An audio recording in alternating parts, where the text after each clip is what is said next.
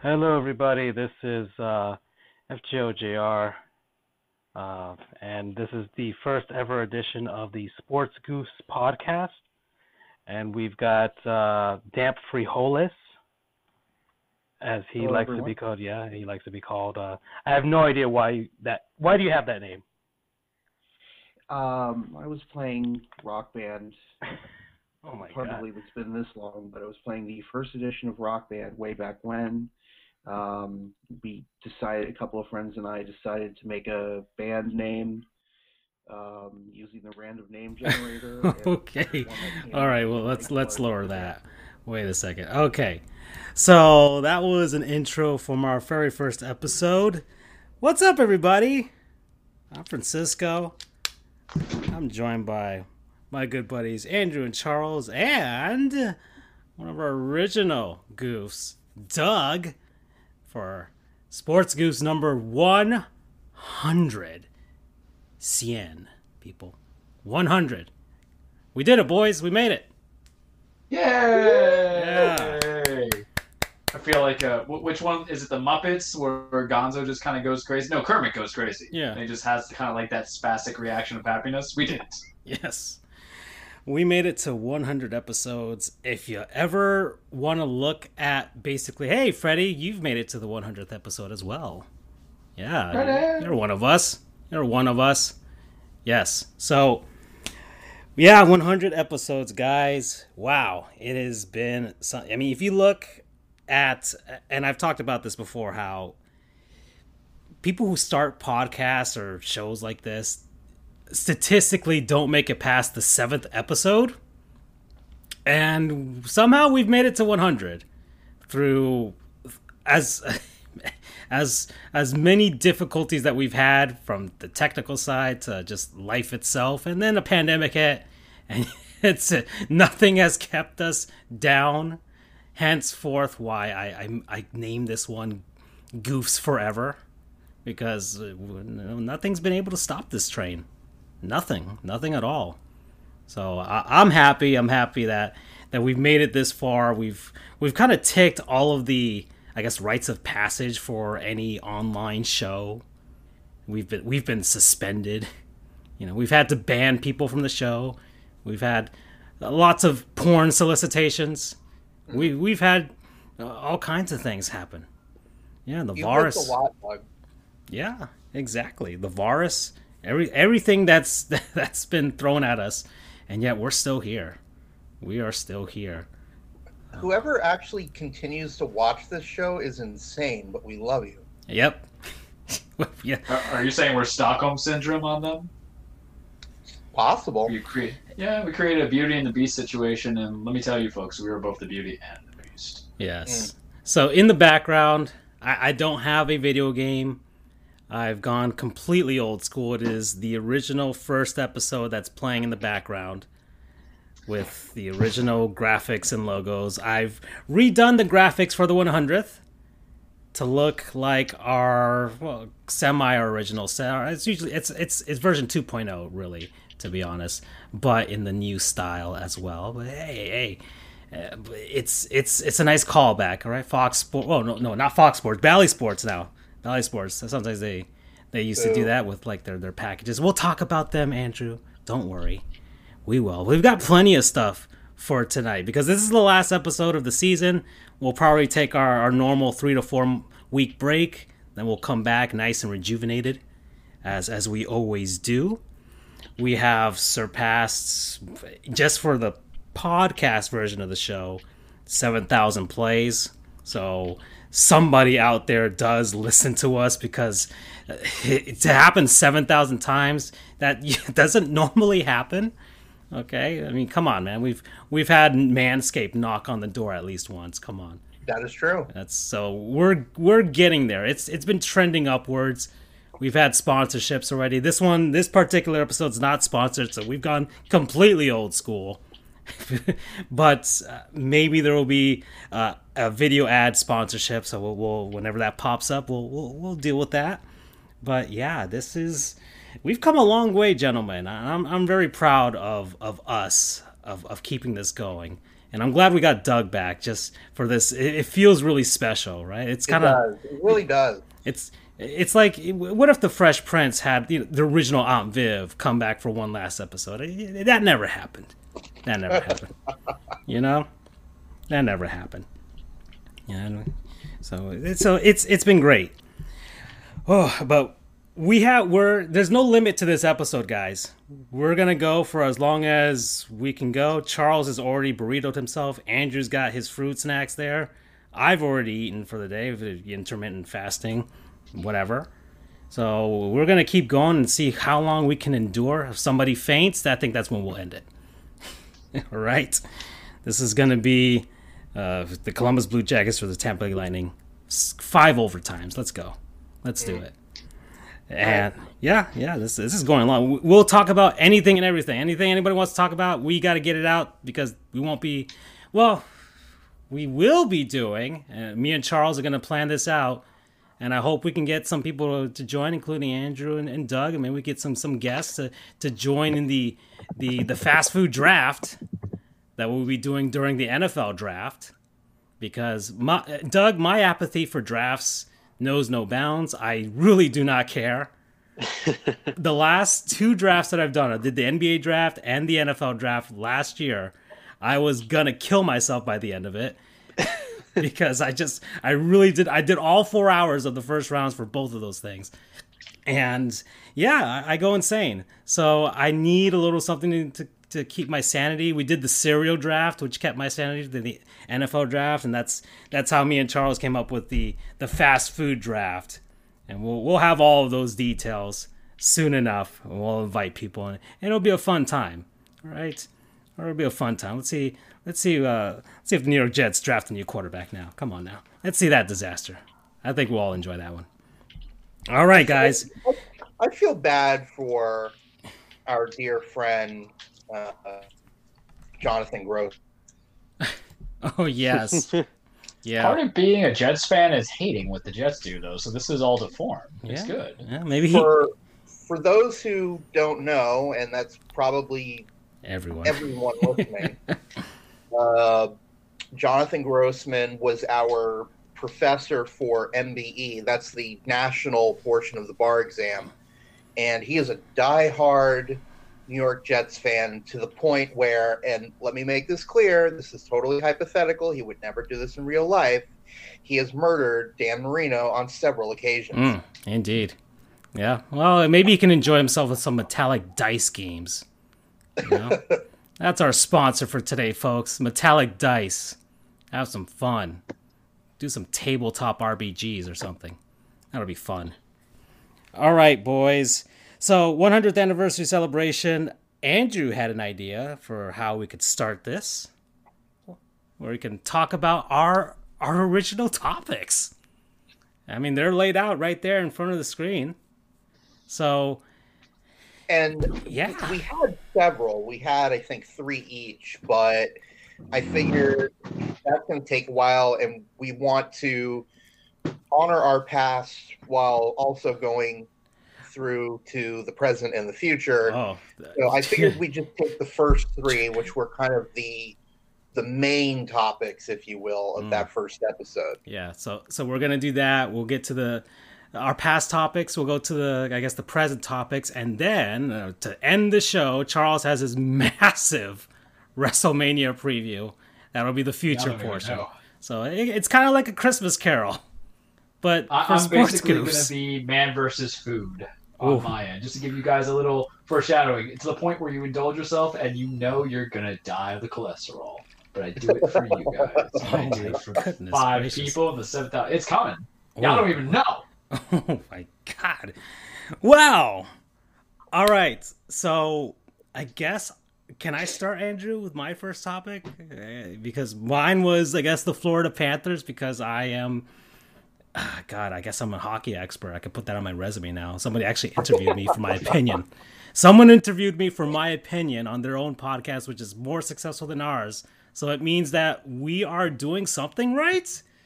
Question mark? So, yes, the Florida Panthers. My beloved Florida Panthers. The best team in hockey, Florida Panthers, everybody. Amen. It's been 3 years. And yes, Andrew, I was wrong way back when. I was wrong. Those Panthers were frauds. They were not the real deal. No, they're not frauds like any team from Philadelphia, named the 76ers or the Phillies or the Flyers or the Eagles. They're not frauds like that. They weren't ready. They were still gestating. So, this version of the Florida Panthers, despite losing Barkov for a little bit, losing my Swedish man crush, Patrick Hornquist, and despite losing Aaron Ekblad for the entire season, aside from a miracle recovery that he can come back for the Stanley Cup Finals, aside from that, the Panthers are on a 6-game winning streak. They are the best team in the NHL, well, the most points in the NHL at this moment. And they're rolling. And for many reasons why. And I talked about it with Chase Hollis podcast, and I will say it again. Carter Verhaeghe, coming from Tampa Bay. This man is uber talented. I mean, he was buried underneath that talent in Tampa Bay, and now we can see why. Man. I told you this before, Francisco, that I saw this coming. Yeah. I remember talking about this a few months ago. Yeah. He said, I saw what he was able to do in his limited amount of time playing Verhaeghe. I saw what he was able to do in limited play time during the playoffs last year, and I was bummed when we released him because, he was going to do something special, and sure enough, he about 4 hours to the south, he's killing it. Yeah, he's got the most goals on the team at the moment, and the second most amount of points.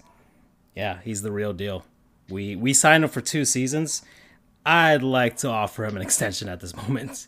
Please, let's offer him an extension. Protect him as well. The expansion draft is coming for Seattle, so I want to protect as many guys as possible. But yeah, Keith Yandel, yeah, he's still doing his thing. Yeah, Patrick Hornquist, Mackenzie Weegar, he's 3rd on the team in points. This man has definitely blossomed this season. Best defensive defenseman on our team too. Just the team I'll tell you this, the biggest difference is this team is actually well balanced with a Hall of Fame coach and Bill Zito as the general manager who worked his way up, is a former attorney, everybody, as well. He's a former attorney. So we can all dream. And I think that's all of our dream, is to one day do something that can make us quit the law game. Because that's my goal in the end for everything. It's like, I can't wait to quit this. So I mean, look at John Cooper, head coach of the Lightning. He was a prosecutor up in Michigan. Yep. And now he's coaching the reigning Stanley Cup champion. Yep. That's the dream, man. That's the dream. That is the dream for sure. Man, okay. But yeah, that's my Florida Panthers thing. Just a quick, I could talk about them for a long time, but I want to move on. So, Andrew, how's Shaquem Griffin doing? He's doing okay. We talked about them earlier, going to a certain team that you dislike. Yeah, I'm saying this on air. I used to be a Jaguars fan, but I have disowned them after coaching hires they did during this offseason, and people have called me crazy considering that they are about to get a generational talent in Trevor Lawrence. But my morals are stronger and tougher than team success. So whatever. But he's not officially on any team for that matter right now. He was released by the Seahawks. Right now he's just a free agent. And people are speculating that he'll end up going with his brother to Jacksonville. But that was half a month ago and still nothing has officially happened. So we'll see. But still, I mean, it's a bummer. I mean, I don't want to say that Shaquem is a free agent yet. Right. I'm looking at your messages now, Charles. Yeah, just Shaquem went to Jacksonville. People think that Shaquille went to Jacksonville. People think that Shaquem is going to follow, but we don't know. I mean, his stats are honestly kind of pedestrian. I'm looking at him right here. He has correct. He is special teams at best. However, they did bring him in on occasion on third down situations to be kind of a pass rush because he is much quick. He is very quick for his size. So in one instance, he was able to get through the line and actually had a sack with his blitzing brother, which was really cool. The two of them got to him. But yeah, majority of the time he just plays on special teams. Looking at his stats here, he has 25 total tackles, 17 were solo, 8 were assists, and the 1 sack. Whatever PDEF means, he has one of those. Pass deflection. Thank you. And 1 pass deflection. So kind of below average numbers. I mean, to the day I die, think that if he's put in the right situation, that he'll ball out. But for now, at least, that doesn't seem to be the case. So, but nonetheless, regardless of what happens, the fact that this kid who was put down, turned down every step of his life, the fact that he was drafted in the 5th round of the NFL draft, has played 3 seasons in the NFL, he's beaten every single possible odd thrown in his way. So kudos to him. Okay, yeah. And let's resurrect an old segment, huh? The Miami Dolphins are terrible. Remember that segment, guys? It was a weekly segment where I talked about how terrible the Dolphins were. Well, they're not that terrible anymore, guys. I should change it to the New York Jets are terrible. No, that would be like that's a lifelong segment right there. That never ends. That never ends. Well then. Well, Doug, you talked about the Jarvis Landry trade way back when he was traded from the Dolphins to the Browns. How's that turned out for Jarvis, for the Browns, for the Dolphins? Well, I remember I was very passionate. I have very strong feelings about that Jarvis Landry trade and some words for our then GM or president of football operations, Mike Tannenbaum. But so far, it has worked out for Jarvis more so than it has worked out for the Dolphins.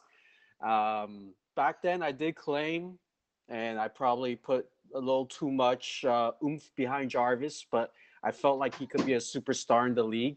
And he's been very good. He's been above average. He's been a Pro Bowler even after the Dolphins traded him. But my bone to pick with the Dolphins then, and it remains today, is that we got too little in return. We traded Jarvis Landry, who was coming off consecutive Pro Bowl seasons, for a 4th-round pick and a 7th-round pick. That 4th-round pick was used for Durham Smythe, who's a backup tight end for the Dolphins. Doesn't contribute much. And then the 7th-round pick, I'm not too sure who we ended up picking there. But at the end of the day, regardless of who we picked, it was still giving up too much for too little in return. You don't give away Pro Bowl players, Pro Bowl skill position players like a Jarvis Landry for a 4th-round pick. And I looked up some trades as comparisons of other Pro Bowl receivers. Brandon Marshall was one. Pro Bowl receiver, set NFL records for the most receptions in a game. A great receiver. The Dolphins obtained him from the Broncos for 2 second-round picks. So blows the compensation of what we got from Jarvis Landry. Granted, Brandon Marshall is a better wide receiver than Jarvis, but it continues from there. When the Dolphins later traded him to the Bears, they got 2 third-round picks for him. Another wide receiver to resurrect from the past is Demaryius Thomas. I'm sure we all remember the name. He disappeared into who knows where. The Broncos traded him to the Texans, coming off of an off year for a 4th-round pick and a 7th-round swap. So there was more we could have had for Jarvis Landry. By the way, Brandon Marshall and Demaryius Thomas are both out of the league. They've been out of the league for years. Yeah. Jarvis is still producing now.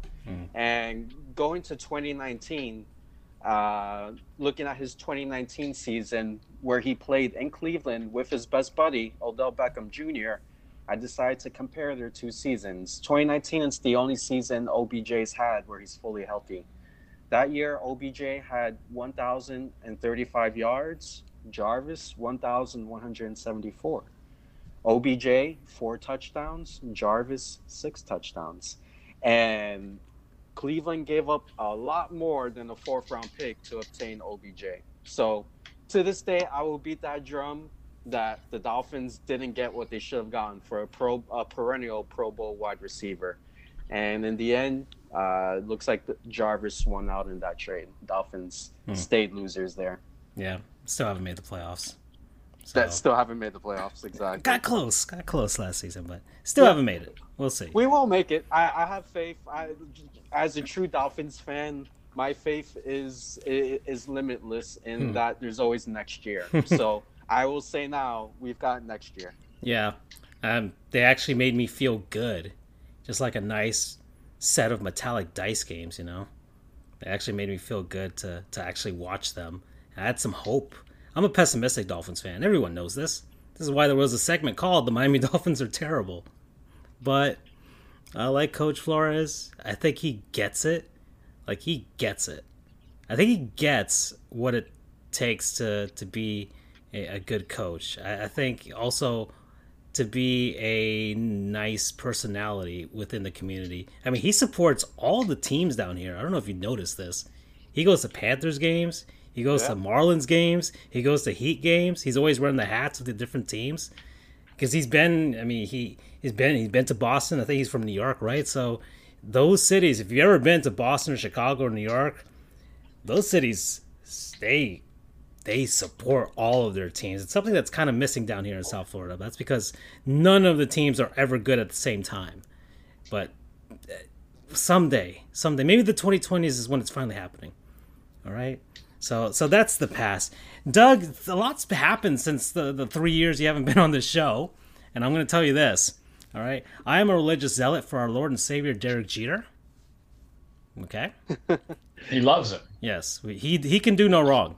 I mean, how he's can you not biracial love the man? Jesus? Yes, he's a biracial angel. I love the man. I was preaching that man's love since 1996, man. Mm-hmm. I'm just glad Francisco joined on, and then him and Jimmy Butler are going to fuse and have Derek Jeter, Jimmy Butler babies. Yeah. Well, no, Derek Jeter is who I worship religiously. Jimmy Butler is the man that I hope to be buried with one day. Wow. That's a big commitment right there. He is man crush Monday every day. That's for sure. And well, Charles came onto the show and he is a submissive daddy for all of his teams, all of his favorite players. All right. Wow.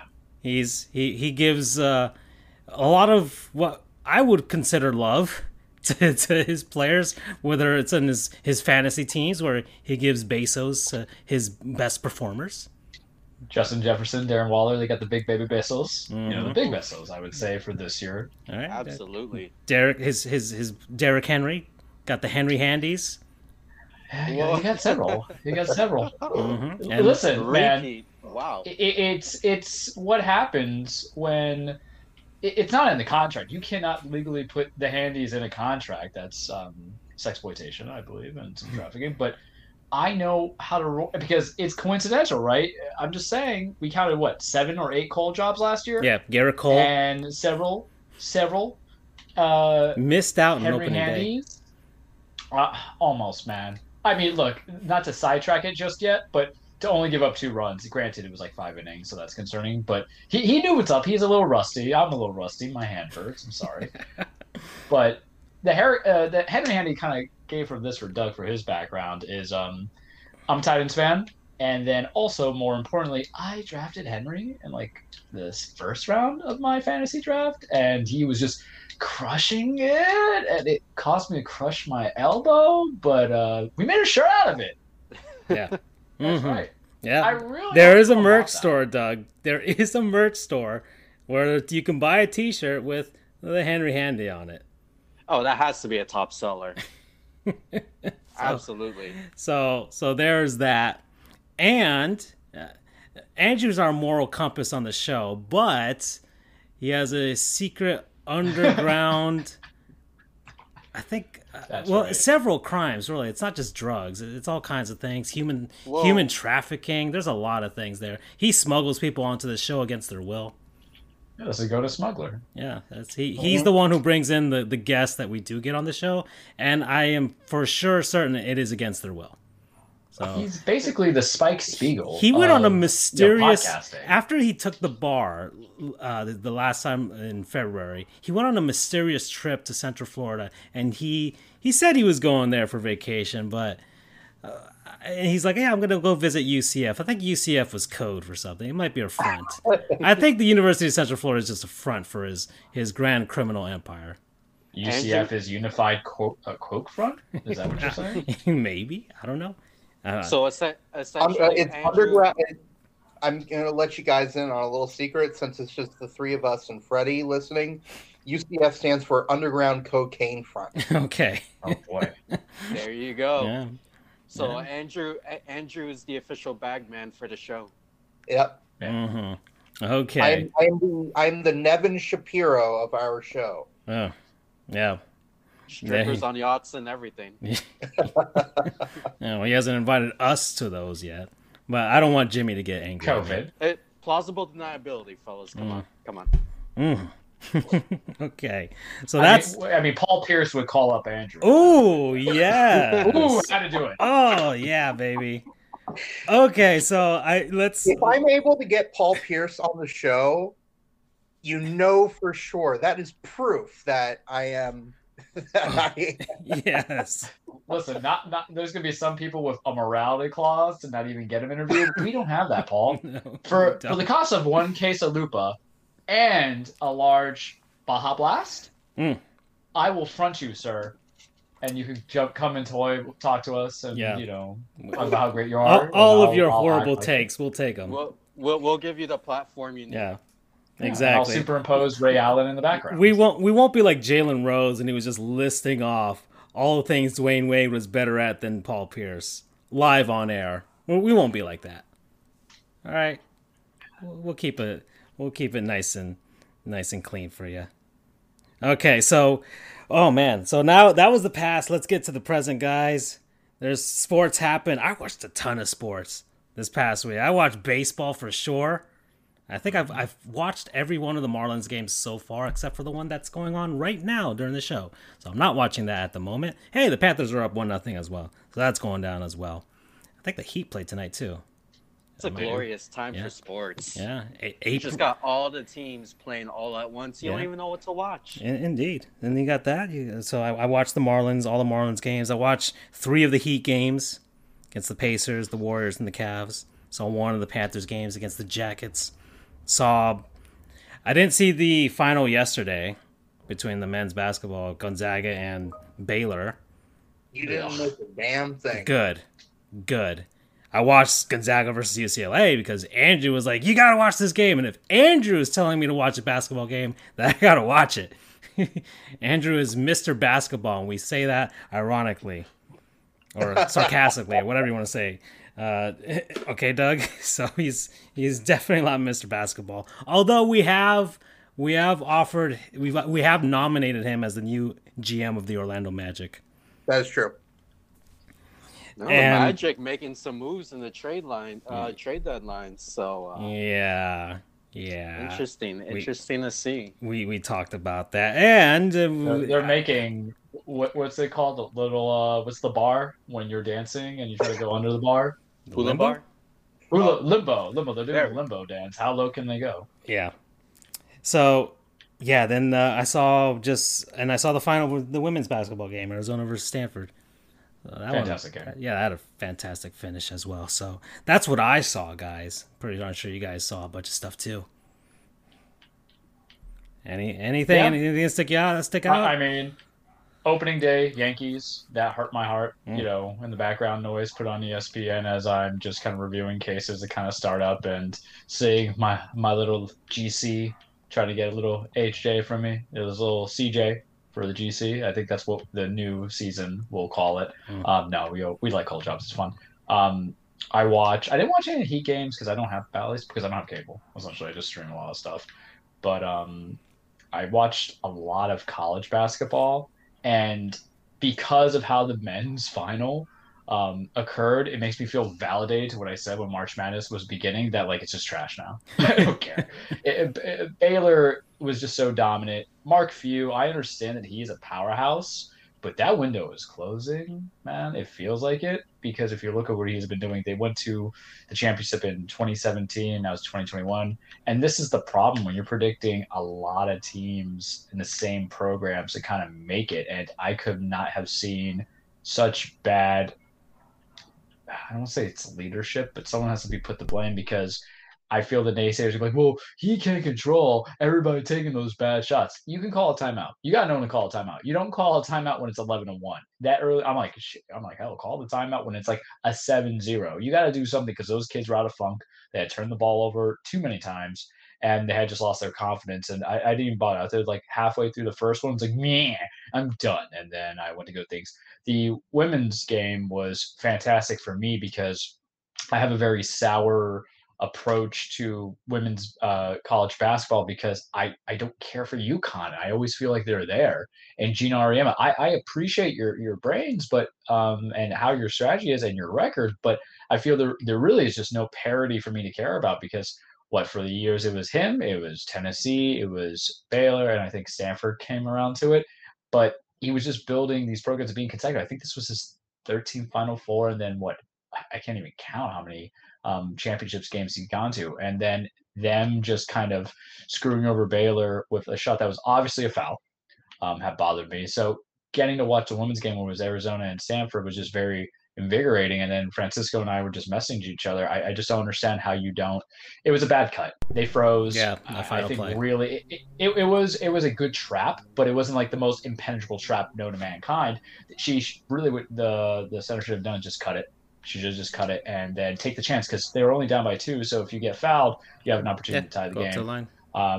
And then I watched a little bit of other baseball. White Sox, I believe, the other day. I forgot who they were playing, but then I changed, because this leads into the other topic. Oh, they were playing the Angels. Yeah.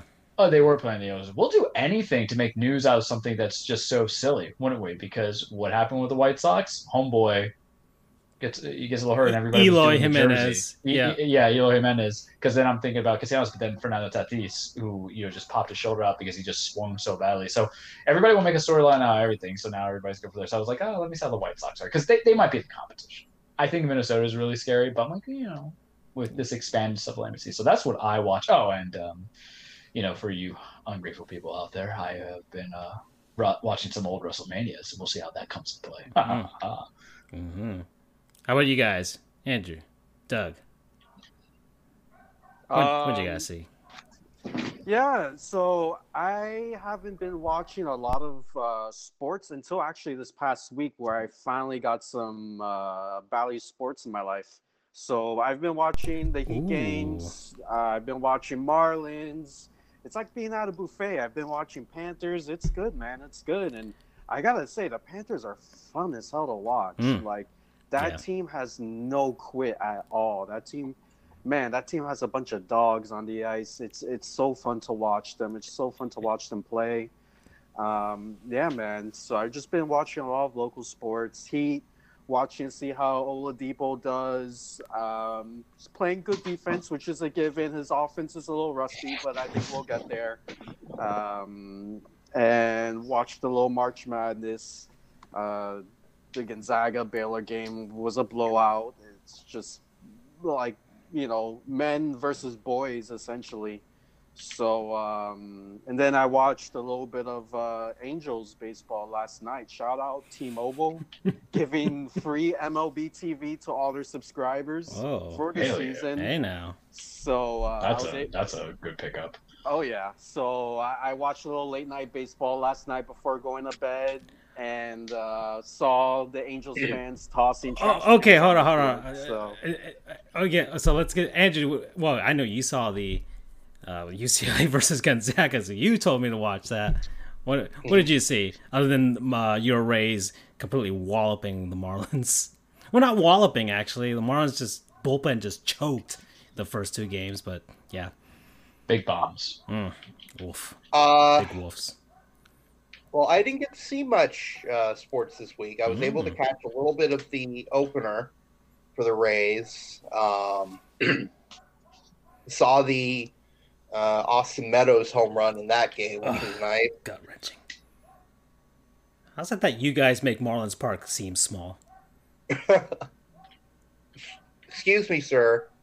It's Lone Depot. Oh, gosh, darn it. That's right, Lone Depot Park. We talked about this. No. It's not Lone Depot Park. It's Lone Depot Park.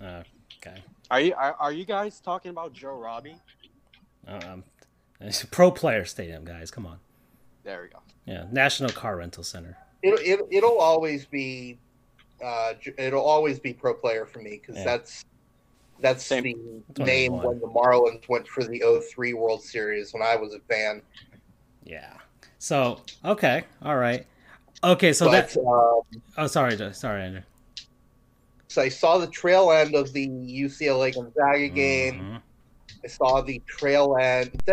That's kind of my MO, is that if something exciting is going on, I will catch the tail end of it, unless it's one of the teams that I follow.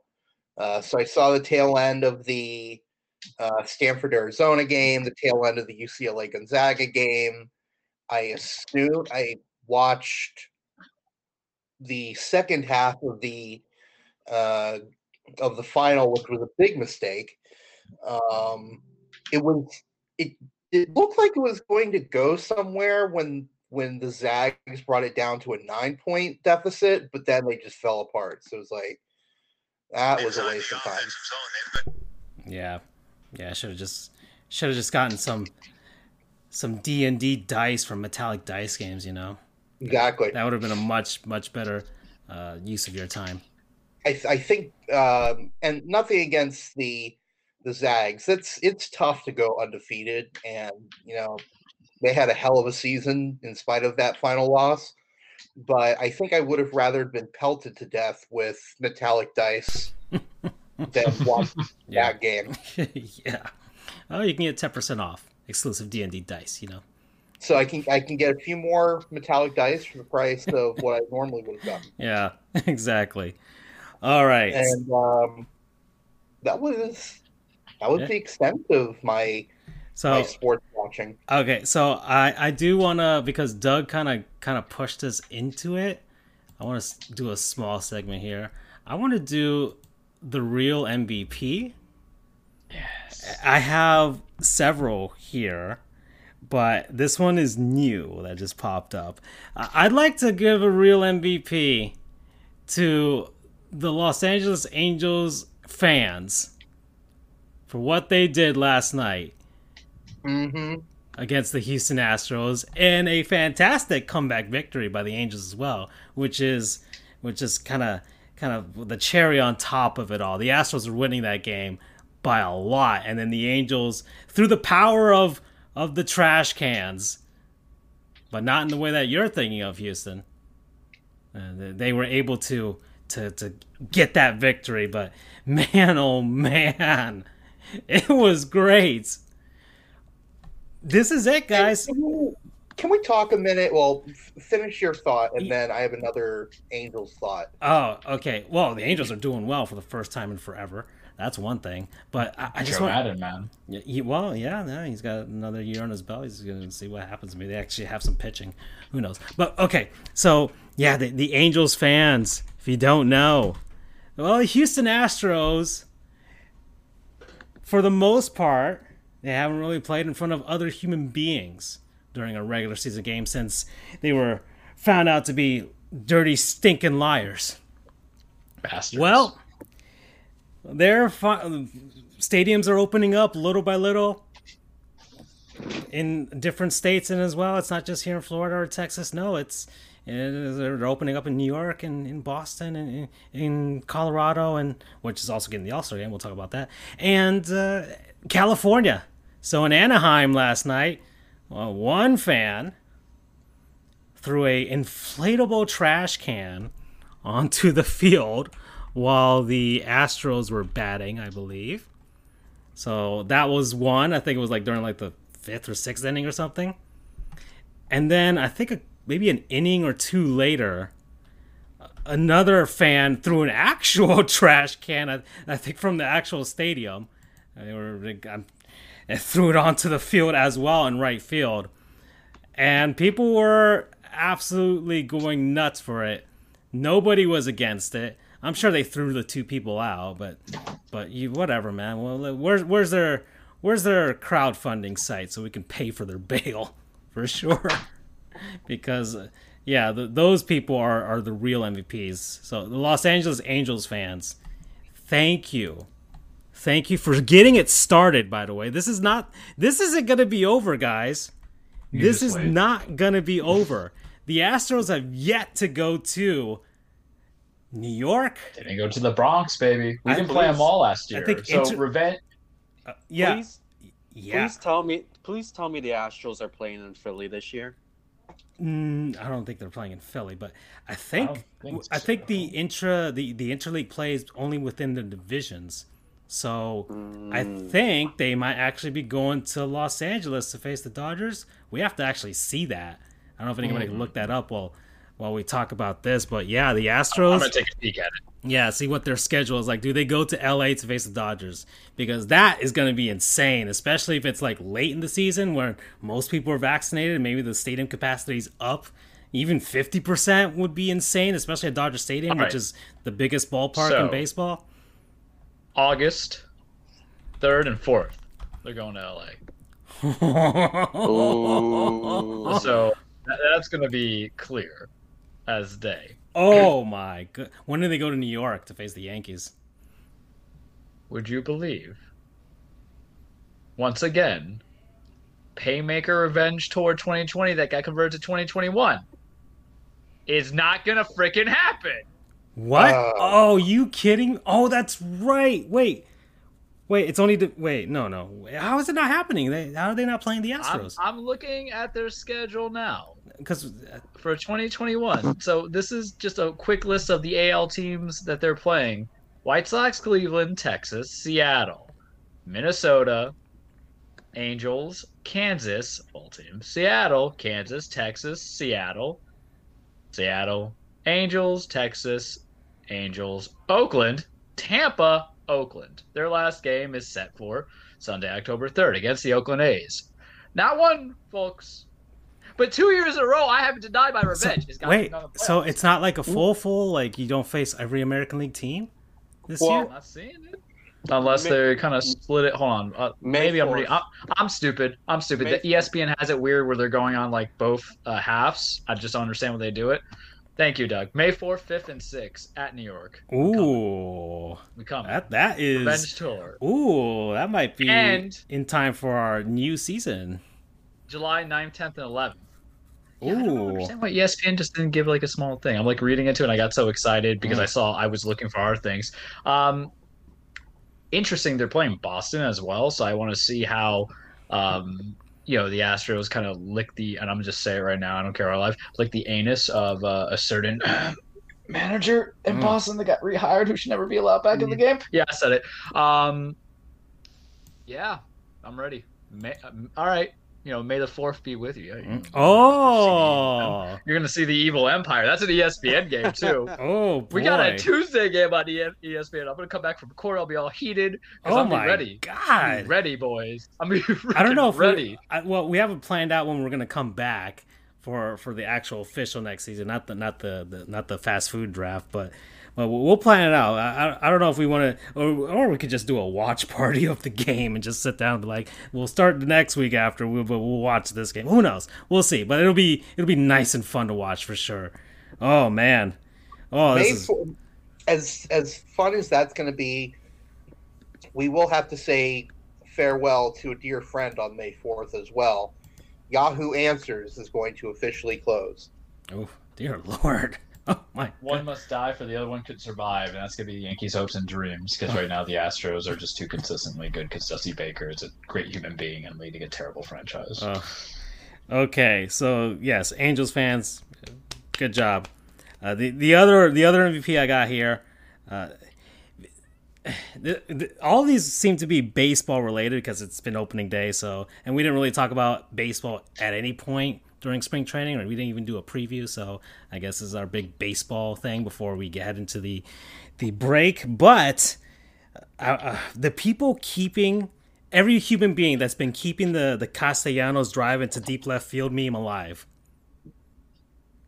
Y'all remember? You all should know this. Mm-hmm. The Tom Brenneman getting fired literally on air last season. For some bad remarks that he made, and it's been fun. It's been hilarious. I have to say, and that'll make it a 4-0 ball game. It is what man, baseball Twitter. It has been nothing but hilarity for sure. People, as much as a lot of people think baseball is boring, I think our generation and the Zoomers. If Rob Manfred doesn't stop being a frickin' moron, and we're going to get to Gottlieb's Goons at some point. If he doesn't stop being a frickin' moron and just lets us take over, please, then we can make the game fun again. And I think it'll be time, man. Sheesh. It's gonna be hilarious. And there was, I'm trying to find it on our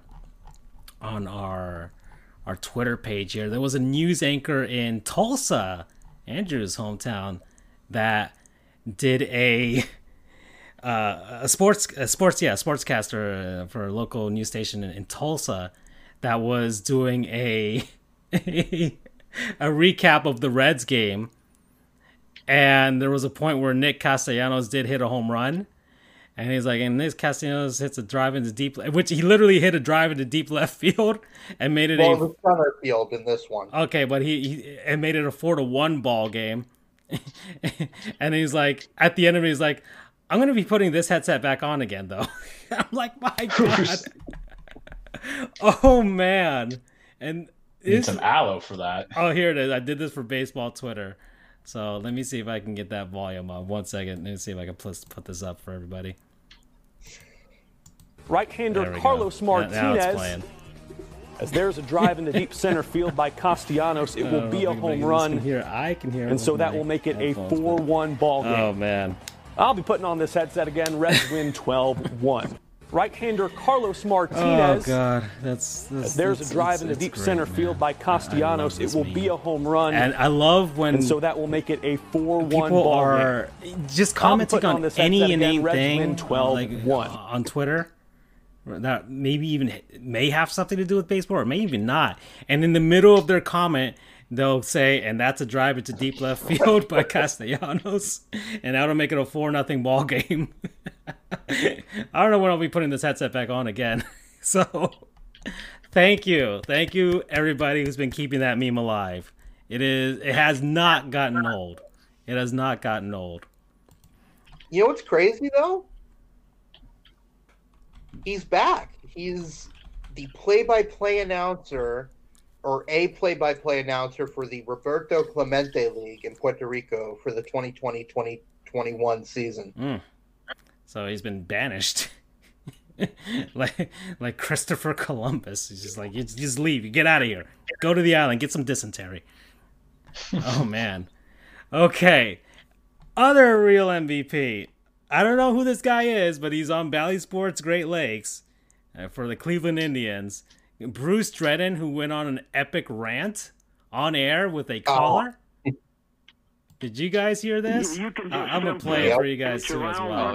Amazing. Yes, and it is absolutely great. The next guy, where this caller was complaining about one of the batters. Oh, that's the guy who called him an idiot, right? Yes. Yes. And let me speed this up here. There we go. There it is. Judgment on the season after one game. After one game. 30-degree weather that proves what an ignoramus you are. Oh man! And then he just hangs up on him. I can't blame him for getting angry. I mean, I have no idea any of the context, but that's a good point. To make a judgment off of one game is nuts. Yeah. I mean, it's only opening day. Sheesh. Even the Seattle Mariners are great on opening day or April, and then they fall apart, like we all know. So everybody's good when it's 0-0 on the record, boys. Yep. Yeah.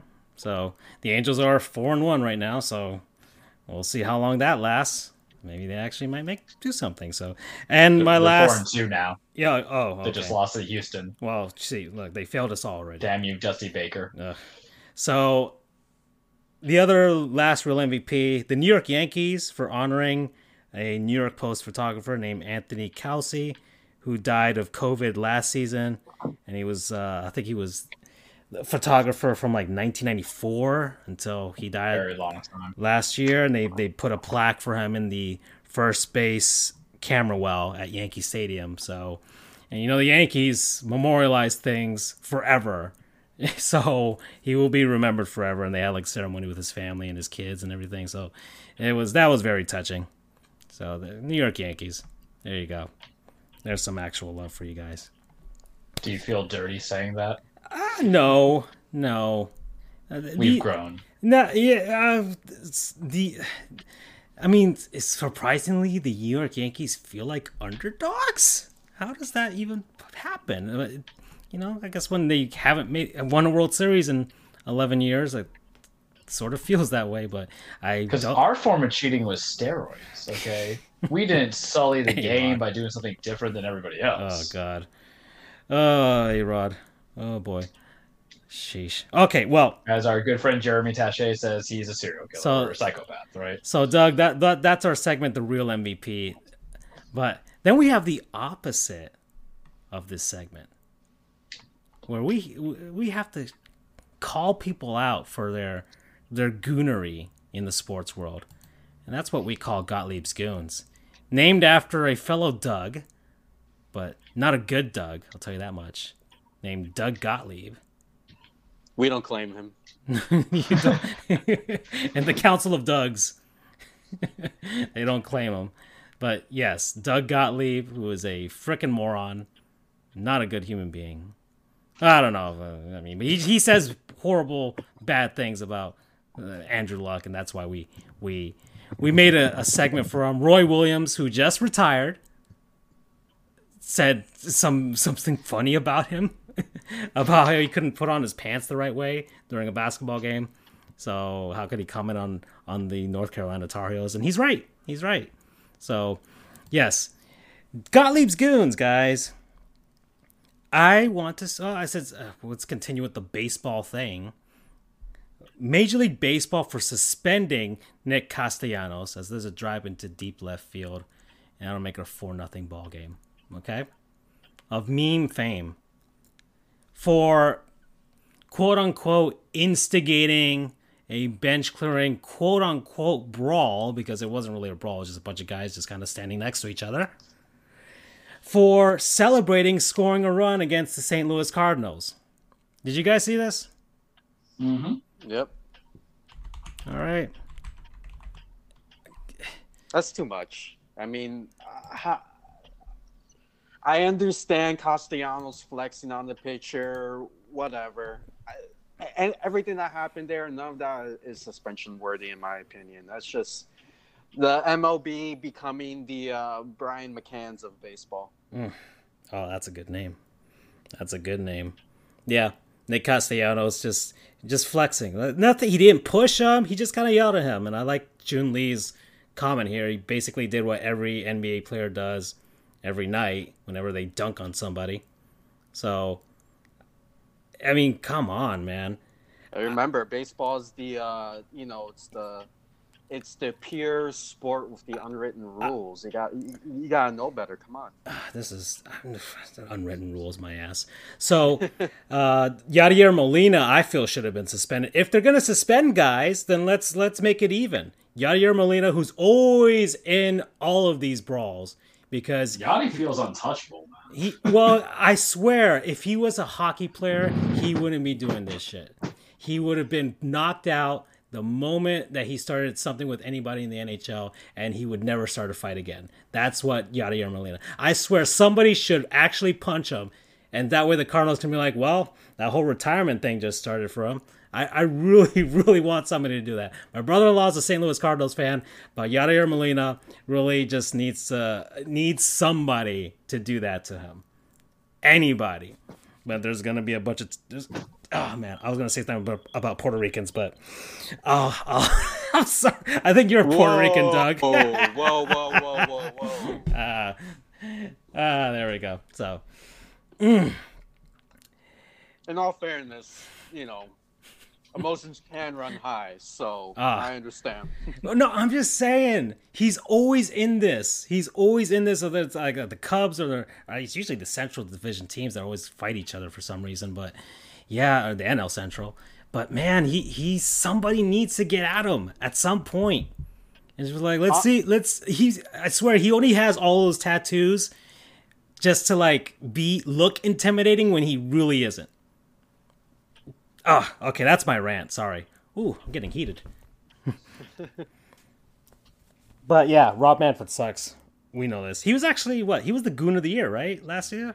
Yep. Yeah, that's right. We named him the Goon of the Year. Worthy choice. Yeah. Worthy choice right there. Oh, man. And my last one that I had here. I know I'm talking a bunch, guys, but don't worry. Everybody will talk. But I want to get... The other one is... the people criticizing Audia Barnes for her post-game, celebratory thing with her players, and then flipping the bird to, the critics and stuff that didn't believe in them when they went to the championship game. Bunch of prudes out there. I mean, what is this? Are we living the puritanical era? Are we? You play for that kind of coach, though.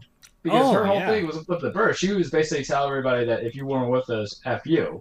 You want that in a coach. You don't want a yes man or a yes woman or a yes person. The coach like, good job, guy. You have to acknowledge diversity because it goes back to what I mentioned earlier about the women's college basketball. It's just all those other programs, the UConns, the Baylors, the Stanfords, even though they lost, we don't say that. Yeah, but no, go ahead. You want that aggression. You want a little bit of that dirtiness. I mean, it's a sport, it's an emotion. So here's my thought process. If fans are more uncivil than anything should be in this world when it comes to a sport, why can't the coach just kind of get a little dirt on her elbow? Come on. But the people who commented on it, oh, that's not a great example for my daughter. Pfft, your daughter ain't going to play for her. I mean, come on. Let's be real here. Nick Saban's not a saint. Bobby Knight is not a saint. God knows what Bobby Knight, he drew chairs at his own players, for goodness sake. I love a coach that gets fired up. I love the coach that preaches the mantra, us versus the world. Come on. This is sports. If you're upset at this, you can't be a sports fan. But, I mean... is an F-bomb? I mean, sheesh, people clutching pearls like they've never heard the F-bomb uttered by a coach at a sporting event? Sheesh, there are Little League coaches that are throwing F-bombs and fighting each other. Women's basketball is very hypocritical, though, because why? Brittany Griner. Love her. If there's any basketball player that I will always rumor is her punching the other girl straight in the face. And they were like, nah, we can't do that. But you literally complain about how women's basketball is not akin to men's basketball and Malice at the Palace, baby. And I mean, I personally love Malice at the Palace. I'll tell you that. Absolutely. Yeah, so like, I forget the whole guy getting punched in the face by Jermaine O'Neal. You step up to a guy that's 7'1", you learn. You learn.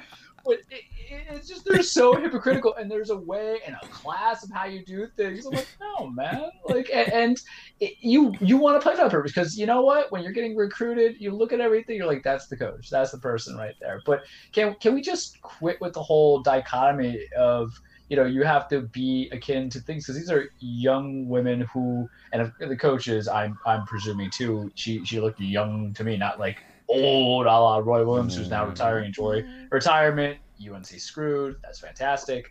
But you want to you don't want to hide who you are. You don't put on the fake retail face. You don't put on the fake retail voice for your players. Why? Because no one buys into that. It's the same way of Adam Gase. He's the example I think of. Oh my God. But you think about it, for him, he put on retail face, retail voice, and it didn't work, and it could connect to the players. It works with management, because what's the whole idea about management? I swear, the New York Mets probably never saw him without a hat, and he probably did the interview with a hat on. And then the moment he got the job and he had the press conference and he came in without a hat with the googly eyes, they were like, oh no, we hired this man.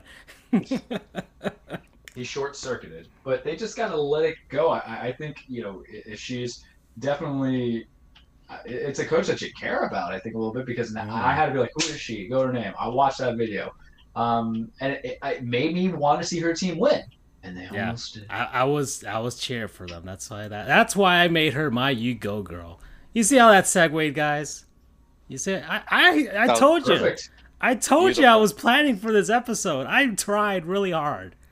I really did. So, my You Go girl, he's the head coach of the Arizona women's basketball team, Audia Barnes. Okay? That's who my You Go girl is. So, we are going to learn about her, Charles. We are. Yay! She may have lost, but they fought valiantly.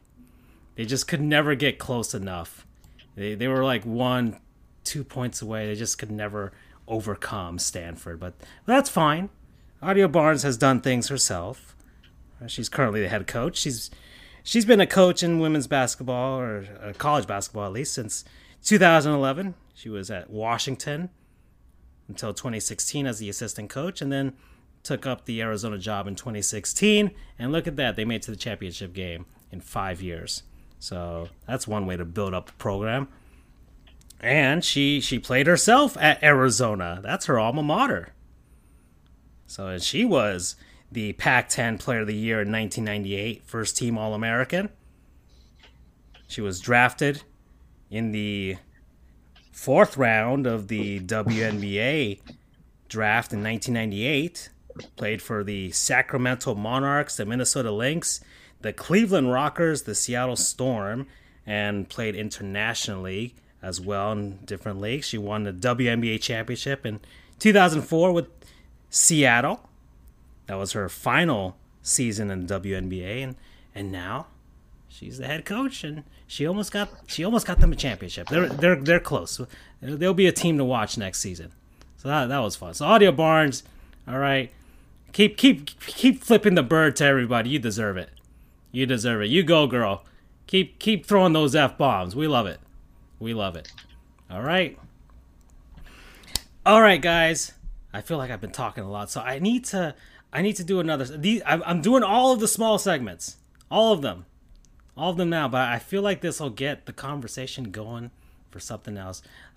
Doug, we have another segment called Uncultured Swine, where we learn about international teams, things that happen outside of the realm of the traditional for North American sports down here, because we are uncultured and we need to learn. So my uncultured swine is the team you guys were complaining about pre-show, the Mercedes-Benz AMG Petronas Formula One team.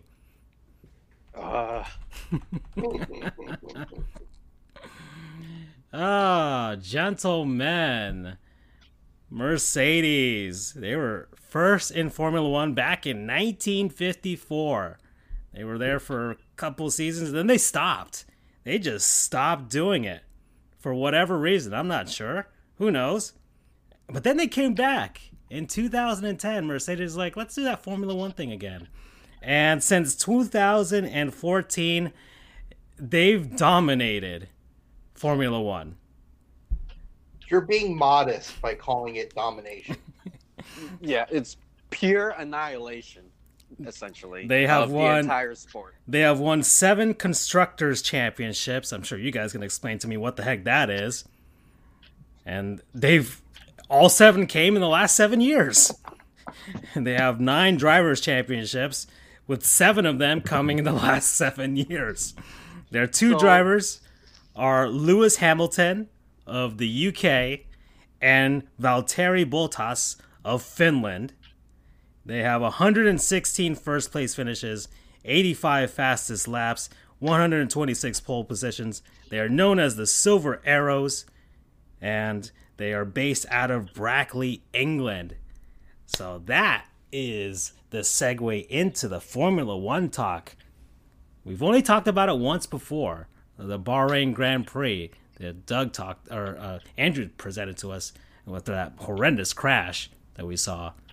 And well, they just had the Bahrain Grand Prix. Look at that. I learned some things while researching this. But guys, Formula One, let's talk about the cars that go fast and don't go in left turns only. Yeah, so you mentioned the championships, the constructors championships, and I'll just add a little light to that. So essentially in Formula One, you have constructors championships and a drivers championship. The major championship is essentially the drivers championship. That's the one most people talk about. That's the one most people care about. So the constructor is the team. So Formula One is comprised of teams just like any other sport.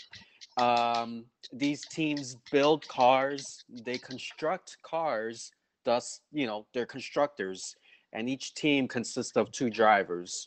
So you have driver A, who's really good. You have driver B, who's terrible. Driver A wins every race. Oh my goodness. Driver B comes in last place every race. So driver A is going to win the drivers championship. However, that team is not going to win the constructors championship because they did not get consistent performance from both of their drivers.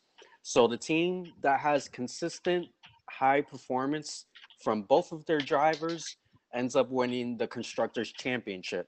And that has usually been Mercedes, even though some years there's been a little bit of competition from the other teams. But as Andrew said, you're putting a kind that they're dominating. They're just annihilating the sport. You already know who's going to win. You know who's going to start first on the weekend. You know who's going to finish first who's on the weekend. It's Lewis Hamilton, who I'm going to give roses to Lewis Hamilton. He's one of the greatest F1 drivers, if not the greatest F1 driver of all time. Now, that might ruffle some feathers for some F1 purists who have grown up in the days of Ayrton Senna and all these amazing, all-time drivers, but no one has put on the dominating performance like Lewis Hamilton has. It's one thing to have the best car, but it's another thing to get consistent results, and that's what this man has done for almost 9 straight years. There was one year where his teammate won the championship, Nico Rosberg, but aside from that, he's just been lights out every single year. This year, however, there's a little more competition. Like you said, the Bahrain Grand Prix was the opening Grand Prix for this season. It was actually looking like a Red Bull weekend until Max Verstappen was having a issue with his differential, and he couldn't put all the power down coming out of the turns. So Mercedes kind of surprised everybody and took that victory. But I have my fingers crossed. Andrew, I know you have your fingers crossed. Hopefully the season's a little more competitive, and maybe, just maybe, Mercedes' reign might come to an end. Yeah, I'm with you there. I think the team to really look at, and they've been kind of the number 2. Well, they've been the number 2 team for the past few seasons. And as a matter of fact, actually, before Mercedes' reign of dominance, they had won, I think, 4 constructors in a row. But that team would be Red Bull. I think for the first time in a long time, I think they have a legitimate chance of actually winning. And that's saying something since they've been the closest team to Mercedes. And the reason why is because they actually have a good B driver, if you will. Just kind of filling in Francisco and Charles here. Their A driver, their main driver, is Max Verstappen out of the Netherlands. Kid's a beast. Absolutely. There's a good chance that when Hamilton retires, that he'll win a good number. He'll win a good number of championships. It's only a matter of time. I agree. I think he's like, what, 23? It's crazy. Yep, 23. I want to say he started Formula One racing at the top level at 18 years old, which is absolutely mind-blowing for an 18-year-old to be driving in the highest level of motorsport. The kid is a natural, and in terms of pure talent, Lewis Hamilton has the results, but Verstappen in that same car, it would be unbelievable. Yeah, and the weird thing about F1 is that I guess case in point here, I'm gonna run it back to last season. And I'm saying more as an explainer for Francisco and Charles, since you know exactly what I'm talking about. So there was a kid. Can they outdrive a blue turtle shell? Yeah, that's basically me and Charles. Is anything that's outside of like, okay, Mario Kart or even F-Zero. And we're like, yeah. Well, honestly, considering last season, I feel like Haas was victim of a blue turtle shell all the time, and they weren't even in first place. But anyway, there's a kid driving for the Williams team, which is probably the worst team. His name's George Russell. And how Formula One works is the bigger teams have kind of feeder teams as well, sort of. Like, for example, Ferrari's feeder is Alfa Romeo, Red Bull's feeder is Alpha Tauri, and Mercedes' feeder is Williams. So Lewis Hamilton had to miss 2 races toward the end of last season because he had the virus, and Mercedes elected to bring up George Russell to fill his slot. Basically, kind of testing the water, see, is this kid worth bringing up when Hamilton retires? And Russell is good, but he is stuck in a really shitty car. So I don't think he ever scored points. The second that they put him into the Mercedes, he's getting pole position. He's almost winning races, almost because Mercedes had uncharacteristic mess ups. So there's honestly a constant debate of, is it the driver or is it the car that determines how good a driver does. So to Doug's point, if you put Verstappen in a Mercedes, he would just be, I don't even know what. You couldn't even, I don't think anyone could comprehend how well he would be doing. But anyway, I saw a couple of videos about why Red Bull is doing so well, and they think it's due to some of the regulation change holds. That's and all right, this is like a mix of this is like a whole learn a goof segment, basically, guys. Yeah, I'm trying to figure out, like, I thought all of them kind of drove the same car, but not even close. And that's what I thought. Yep. That's what I thought before getting into it. So it's not like, I think NASCAR, they're all the same, right? It's stock car, more or less. So well, the big thing is the change in engine and things like that. But there are differences. But when you compare it to Formula One, they are driving the same car. Formula One introduces regulation changes every few years. So, something could be legal, but then in the next season, now you got to change it. And it's done primarily to try and give some competitive balance. Big regulation changes coming next year, but they had a mini regulation change, and Red Bull took full advantage. And Verstappen almost won, but there was a huge controversy over the rules where, trying to sum it up, the Formula One was saying, all right, you're allowed to go around this corner without staying on the track. That's cool. You can do that. And Lewis Hamilton was taking full advantage of that for the entire race. So he probably picked up at least a second of time because he was corner cutting.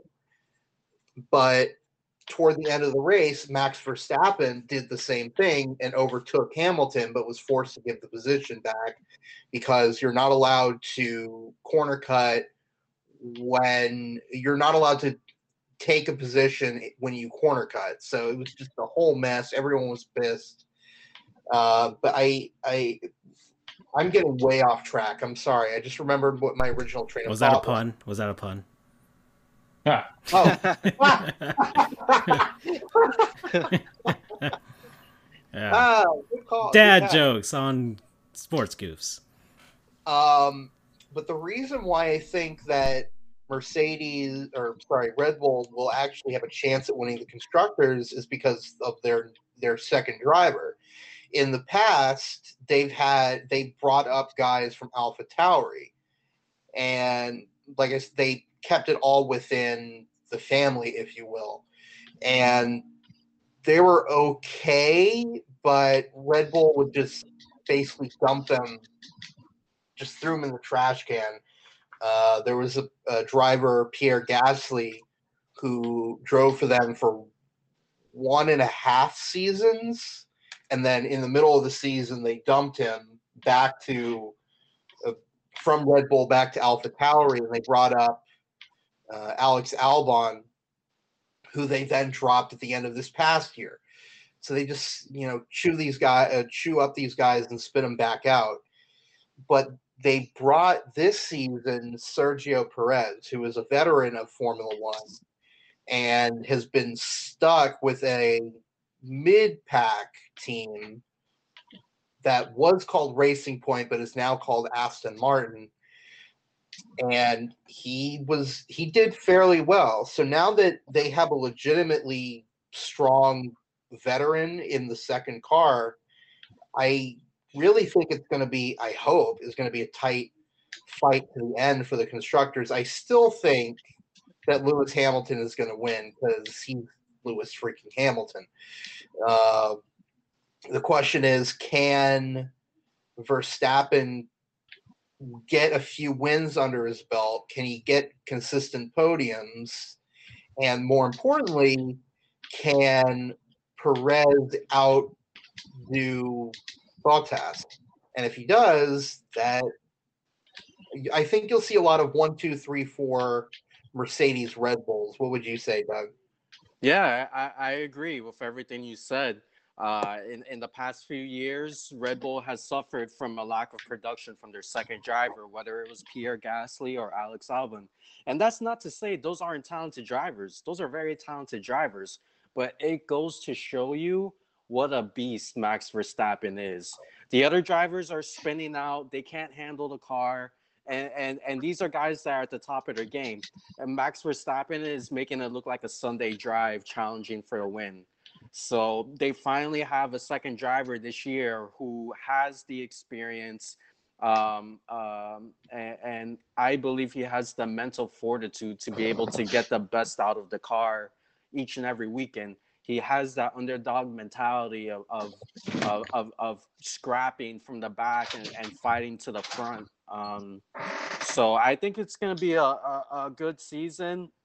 I do have a sneaking suspicion that Mercedes and Lewis Hamilton will pull it out again. You know, you kind of get disillusioned after nine straight drivers' championships. But I think it's going to be the most competitive season we've had in years between two different teams. Red Bull has always been that team that challenged Ferrari for a time, was also a team that challenged Mercedes, but they got caught cheating. They were doing something with their engine that was basically giving them, like, I don't know, super speed. Did they put a trash can in there like the Astros? I don't know. Yeah, essentially.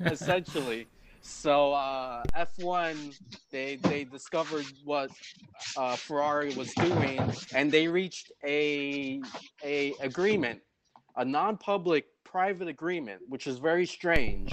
Sounds Rob Manfredi. A very Rob Manfredi, very behind the scenes, very weird.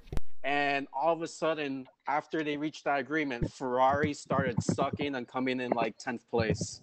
So it was definitely something funky that they were doing that was not kosher and not within the regulations. So it should be a good year. I think we're going to be in store for hopefully a good season. And I guess one last note before we move on. I had this crazy thought the other day, Doug.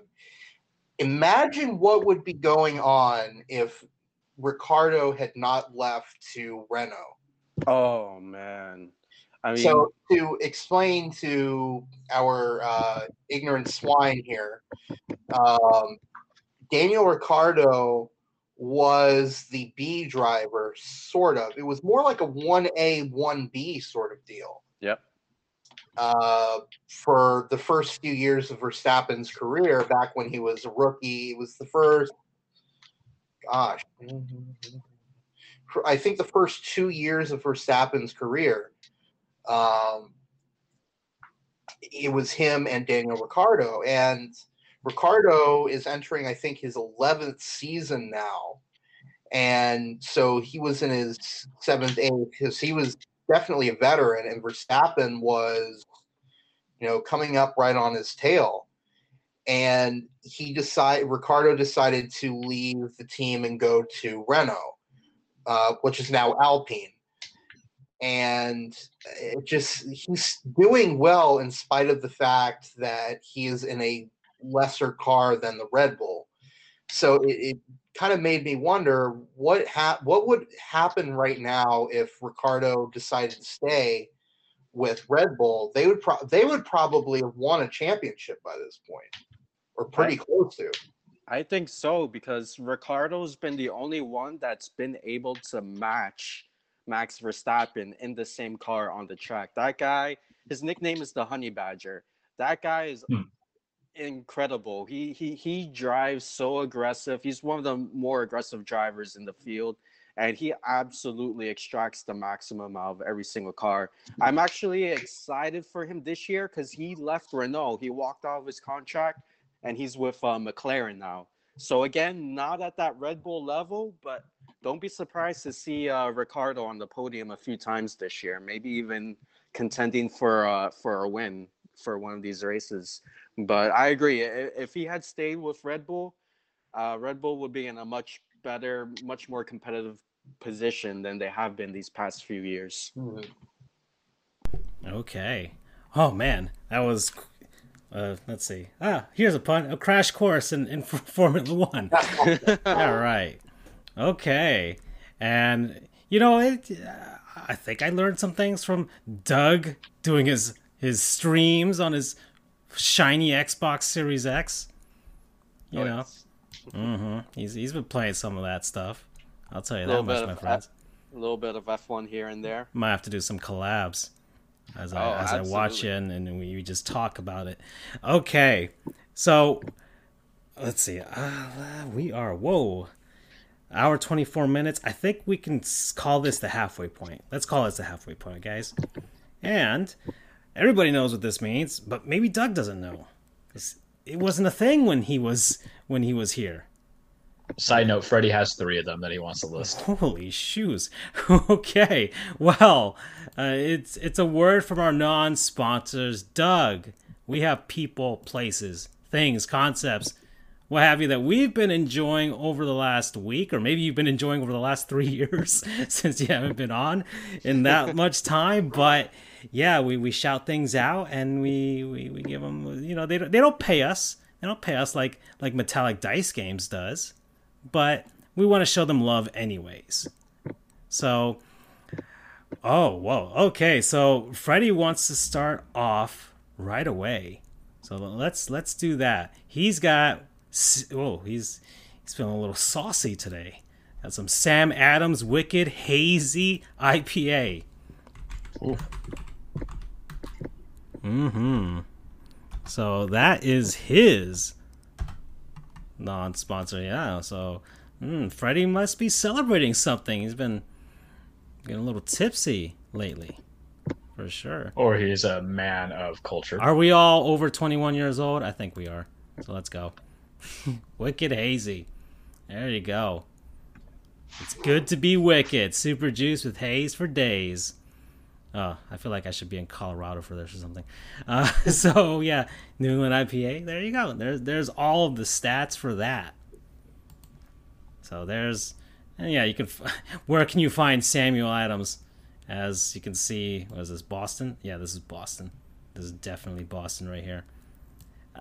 Basically everywhere in Boston, you can find Sam Adams. All right, just go into your local daycare. They'll have Sam Adams there. All right.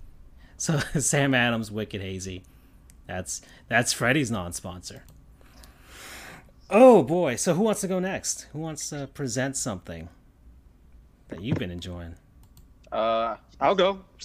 I think I got a feel for the non-sponsor segment. So. Oh, you also have to come up with a fake promo code at the end. Oh, okay. So I'll shout out a service that I've been using for not only the past week but the past few months. Xbox Game Pass. Yeah. In my opinion, is the absolute craziest of value in gaming. For anyone that doesn't know, Xbox Game Pass is essentially like a Netflix for games where you pay a monthly subscription and you get access to a whole bunch of games. But their prices are, I think the standard subscription is $15 or $16 a month. I stacked up on a bunch of Black Friday deals, so I'm basically paying $7 a month for like the next year. And they're adding a whole bunch of games, not just first-party games, but third-party games. I'm playing franchises that I've never played before, and I'm discovering them, like Wolfenstein. Believe it or not, I've never played Fallout. I'm playing Fallout now. They have the Skyrim, Elder Scrolls on there. They have the Yakuza games. I'm going to be jumping into those soon. They just added Outriders, which is a brand new AAA game. Day one, they just added it. Sports games, NBA 2K, you've got Madden football, FIFA, NHL. And the biggest news, you see Octopath Traveler over there, which is a game I'm looking forward to trying. The biggest news from this past week is that they're having MLB The Show 21 day one available on Game Pass. And the show has been a PlayStation exclusive for I don't know how many years now. And this is the first year it's going multi-platform. Yeah, it's made by Sony, so it's always been exclusive to them. But they became really the only, aside from RBI Baseball, if you're a peasant, they're the only ones who've been making a Major League Baseball game. 2K went out, EA Sports went out, and they're really the premium only one out there. Yeah, and they, like you said, premium. They're nothing but rave reviews from them, more so than 2K or EA. Sony's been doing a stellar job with their franchise, The Show. And first year it goes multi-platform, and it's available day one on Game Pass. A game developed by Sony, where Sony and PlayStation users have to pay full price on day one. So I'm just gonna throw that in there. But you got the Doom series, Battlefield, Burnout Paradise Remastered. It includes the base package of EA Play. So they struck a deal with EA Play, and they have a bunch of EA Play games on there as well. So literally, my backlog of games is never ending, and I'm okay with that. So thank you, Microsoft. Thank you, Xbox. And shout out to Game Pass. That's my non-sponsor. Yeah. Promo code? Promo code Dougie Souls, Xbox Rules, Noob Master 24. Oh my goodness. All right. Yeah, okay, so I got this gaming PC last year. Everybody knows this. This is what the show runs on. And Microsoft really wants me to get this Game Pass thing. And me and Charles, we've been getting a dent into our backlogs thanks to this virus here. And I just can't take that plunge, Doug. I really, if I ever do, I will. You will drown. Yes, I will. I will never beat all the games that I already bought and paid for, and of course, I'm getting a ton of free games on PC because developers are literally giving them away, and it almost seems like Microsoft's literally giving them away, maybe for $8 or whatever. How much is it? How much do you pay per month? What is it again? It's standard membership is $15 or $16, but you can $16. Yeah, but you can frequently find deals Sheesh. Where listen, guys. I stocked up on a bunch of deals, and essentially until 2022, I'm paying $7 a month. Even we make $15 or $16 off the show per month, so we could actually pay for a Game Pass membership if we wanted to, and just share it amongst the three of us. But yeah, let's see, we don't know. Charles has a PS4 and the Switch. Andrew's got a PS4 and his ancient Xbox console is 360 and the Xbox One. Or not the Xbox One, but the original Xbox. And I got the game PC and the Switch and a bunch of old Nintendo stuff. So, yeah, but gosh darn it, man. I get jelly when I see what, it's like, oh, Doug's on Twitch right now. Oh, what's he playing? Oh, I'm playing like my 100th game in the last 100 days. Doug, what console do you have of the Xbox? I currently have a Series X. Yeah, he found one. Found one. I had a couple of Twitter accounts I followed, and midway through work, I got a Twitter notification that there's some stock available at Best Buy. Jumped on it, and I got lucky, and I was able to snag one. But I know consoles are tough to come by these days. Yeah. And guys, I just noticed here, Freddie forgot his second, but his third non-sponsor is us. Aww. Oh, thank you. His promo code is Happy Hunted. It warms the cockles of my heart. Yes, indeed. We appreciate you, Freddie. You've stuck with us thick and thin through our insane madness. And we were super thin way back when. We're getting thick there. Might add a second C to that thick. Yeah, we're taking steroids, Sports Goose style. Jose Canseco, baby. Oh boy. All right. Me and another BU. friend of the show, BU, are like kind of like how you had the fifth Beatle. They are the fifth Goofs. Yeah. Was it the 12th man in Seattle? What do we want to call it? Excuse me. It started at Texas A&M. Yeah, but and actually Jimbo Seattle goes there, so who cares? Seattle basically leases scouts that pays royalties to Texas A&M to use that. Well, who wants to go next? I'll go next. So, real quick update. Cold job alert. We're close to getting one, guys. It's 3-0 right now, middle of 6. Let's see. Yeah. Cole has pitched 6 innings, 12 strikeouts, no runs, no errors, just 4 hits. Let's see our team updates real quick. The Rays are up 2-1 on Boston at the moment. Let's see. The Panthers are up 1-0 on the Hurricanes. They have yet to beat them this year, so I hope that happens. The Lightning are losing to the Jackets 2-0, so they're in what I would consider a slump for them. And yes, the cold job. They've been in a slump for a while. Yeah, the cold job is at a 3-0 lead right now for the Yanks over the Orioles. Holy crap! The Reds are spanking the Pirates 14-0. Sheesh. All right, and the Marlins are winning 2-0 over St. Louis. Hey. They have a big inning going right now. Oh, fantastic! And how are the Heat doing? Where are they? That game starts at... They're playing... Where are they playing? Memphis? Yeah. Memphis. Okay. So they should win that game, but I don't know. It's 37-34 Memphis. Okay. Well, they'll pull away. They'll find a way. This will be the depot. This is the depot game, guys. This is where it happens. Culture. This is where it happens. Let's go. Okay. All right, Charles, go ahead. So, boys, I'm a sellout. I'm a sellout because I was going. It's the 100th episode, so it kind of has to mean something to me. It was something that isn't kind of random, but isn't something I've kind of talked about, but also has a purpose for a lot of people.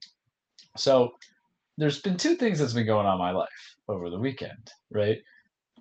The first step is I have fallen into the terrible cycle of watching television on my YouTube, like little snippets, little scenes, a particular show.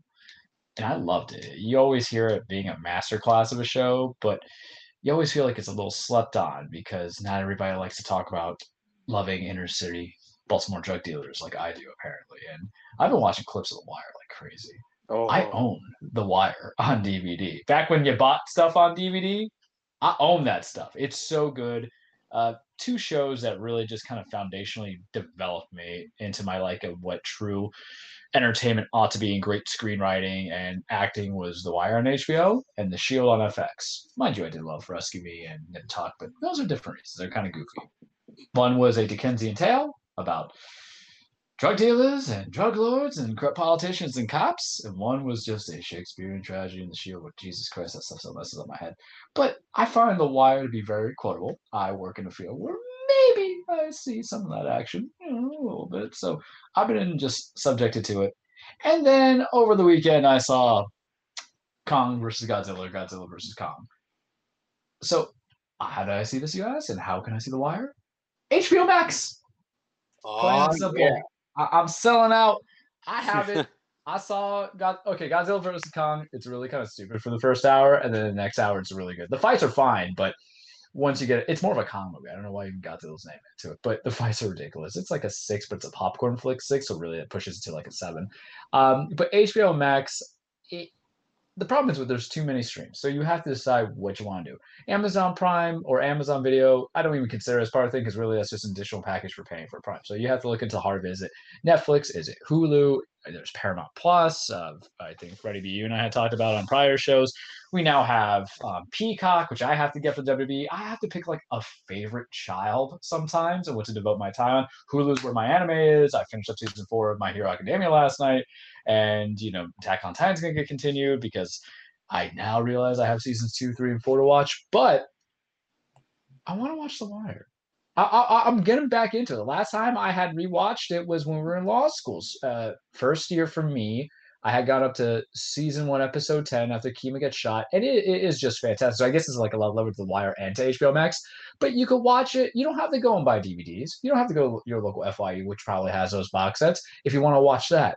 If you want to watch Kong versus Godzilla, Godzilla versus Kong. You want to watch a 1932 movie called Vampires. Me and my buddy were like, what the hell is all this stuff? If you want to see every bad superhero movie in a very overrated Zack Snyder cut, I'm saying, didn't watch it. I have no need to. 4 hours? This ain't Goodfellas. This ain't The Irishman. This isn't Lord of the Rings, Two Towers Extended Edition. It's just a guy being able to buffer in the stuff that he messed up on in the first time with a bad screenplay that was already probably bad when he wrote it. Mm-hmm. And Josh Whedon probably crapped it. Mind you, I did like Justice League as a popcorn flick. So if you want to watch some popcorn flicks, if you want to see HBO Max original series like Harley Quinn, which is actually quite witty and hilarious.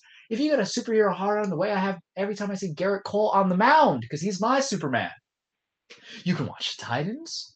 You could watch the original Batman the Animated Series. I own that on Blu-ray. Batman Beyond, Superman Adventures. You can watch all those fun little things. You like a little bit of drama in your life? Let's see a little bit of drama. You want going on? They have a whole collection. They even have anime. So once I finish Attack on Titan season 2, 3, and 4, and I heard part 4 is getting a part 2, they gotta quit this stuff on me. Maybe I'll watch Jujutsu Kaisen because I've heard nothing but hysterical stuff about that. I would like it, and because they have a deal with Crunchyroll, you can watch so much stuff of it. You pay like $15 a month. That's a Taco Bell a week for Charles. I can do it. And it's going to allow me to watch The Wire. I'm going to continue off where I left off, too. It's like 56 episodes or 56 minutes episode. But I got to do it, man, because each phase is a different phase. Season 1 is the intro. Season 2 is the boatyard and then the Greeks, and you get the drug smugglers. Season 3 is back into the game with the new Hungry Wolf. Season 4 is just the most depressing season you'll ever watch. I cried at a certain scene when a little Randy's like, what about me, man? Season 5, I thought it had a very good finale coming into it. So if you want to watch all those shows that you're told, you can watch Inuyasha. Overrated. If you want to watch all those shows that you've heard great things about, because that's the beautiful thing I would say about these streaming things, it gives you a broad access. Because Paramount was CBS Viacom, Peacock's NBC Universal, but it's not as if they're known for the full movies. But HBO's Warner Bros. So you even get Looney Tunes, you get some holiday stuff. You can see the god awful Batman for Superman where Jesse Eisenberg just really ruins Lex Luthor. I like it. I'm gonna give it a sponsorship because I know I'm gonna watch The Wire. I know I saw Godzilla Comic because the other thing about HBO Max, and this is terrible for directors, producers, anybody trying to get additional money on the box office sales of these movies. But what's HBO doing? Like, listen, for the first month that we release these things, you could just watch on HBO Max, $15 a month instead of going to the theaters because of the virus. And I love that strategy for me because I don't want to go back to a theater yet. Yes, I understand the big screen, but my buddy Houdini's got like a 55-inch LG OLED television. That makes it pop. Godzilla looked nice in Godzilla. Kong looked nice in Kongi. Not Donkey Kong, but Kongi enough. Mortal Kombat comes out in 3 weeks, guys. I'm gonna watch that. I'm gonna get over here. It's gonna be great. And then you can also watch The Wire. You can watch Barry, which is a fantastic show. And I hate The Wire. I want to know what happens in season 3. And there's other stuff. You can also watch like True Blood, which is just okay. So that's my non-sponsor. HBO Max. Promo code. Because it's Warner Bros. So I'll just say that's all, folks. Oh, you can also watch Game of Thrones too. So HBO Max, that's all, folks. Good one. All right, Andrew, you have something? Yes, I do. My non-sponsor is Audacity. The Audacity. Oh, that's the second time we've had that, but I know why. Well, I'm sure you were probably the one that did it before, but in my case, I did my first solo podcast basically without Francisco's help for the most part. The other night, it was the first edition of Sports Bar, where we dive into where sports and law intersect. If you're interested in checking that out, it is on pretty much every single podcast platform. Yeah, it is. It is. Andrew has created the actual serious side of the Sports Goofs media empire. I don't know if you call it that, but yes, it is his baby, his project that he's been wanting to do for a long time, by the way, and he finally did it. Finally did it. So yes, wherever you find our podcast, it's listed as a bonus episode. That way, it stands out. So different from our Sports Goofs, but yes, it's Sports Bar, and he did a fantastic conversation about a certain NCAA case in front of the Supreme Court. Yep, I covered with a friend of mine, Zach, who's an attorney out in Kansas City. We covered the NCAA v. Alston case, which is the one discussing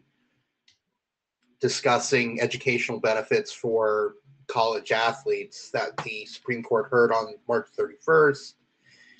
So that was very enlightening, even for me. He actually wrote an article about that case back when it was at the trial court level. So there was a ton that I learned about it. And I'm hoping that it kind of becomes sort of the legal eagle of sports, if you will. Because as I mentioned on the show in the introduction, sports and law meet up everywhere. So it's kind of a treasure trove of content, and I figured, hey, most of us are lawyers, and hopefully I will be soon as well. And who better to talk about it than people who know the law? So why do I bring up Audacity? Because Audacity, I edited the show through Audacity. Francisco recommended it to me, and once I started it up, I remember that I had actually used Audacity back when I was at UCF because I had to edit a couple of videos, or a couple of audio only assignments, and that was the program that we used was Audacity. So I had a bit of experience, but man, it was just shaking off the rust, but eventually I got the hang of it. So Audacity really saved my life there, and so far I've heard nothing but positive reviews from people who have listened to it. So thanks to them for helping me get a good start on that solo project. And here's to many more. Promo code the Audacity. Very good. Very good. Yeah, very easy to use, by the way. I'm glad it's open source. It's free. Mac, Linux, Windows, whatever you have, you can use it. And yeah, I've been cutting this show and my other podcast. I might actually spin that off. Charles and I might have another project. Who knows?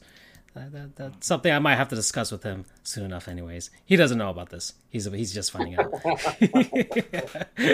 as he's playing. I'm assuming Diablo in the background, but I'm not sure. We're still on Diablo. We're on Act 5. So, side note, this is going to be the game that got through almost an entire season. Of us going in the background. Mm-hmm.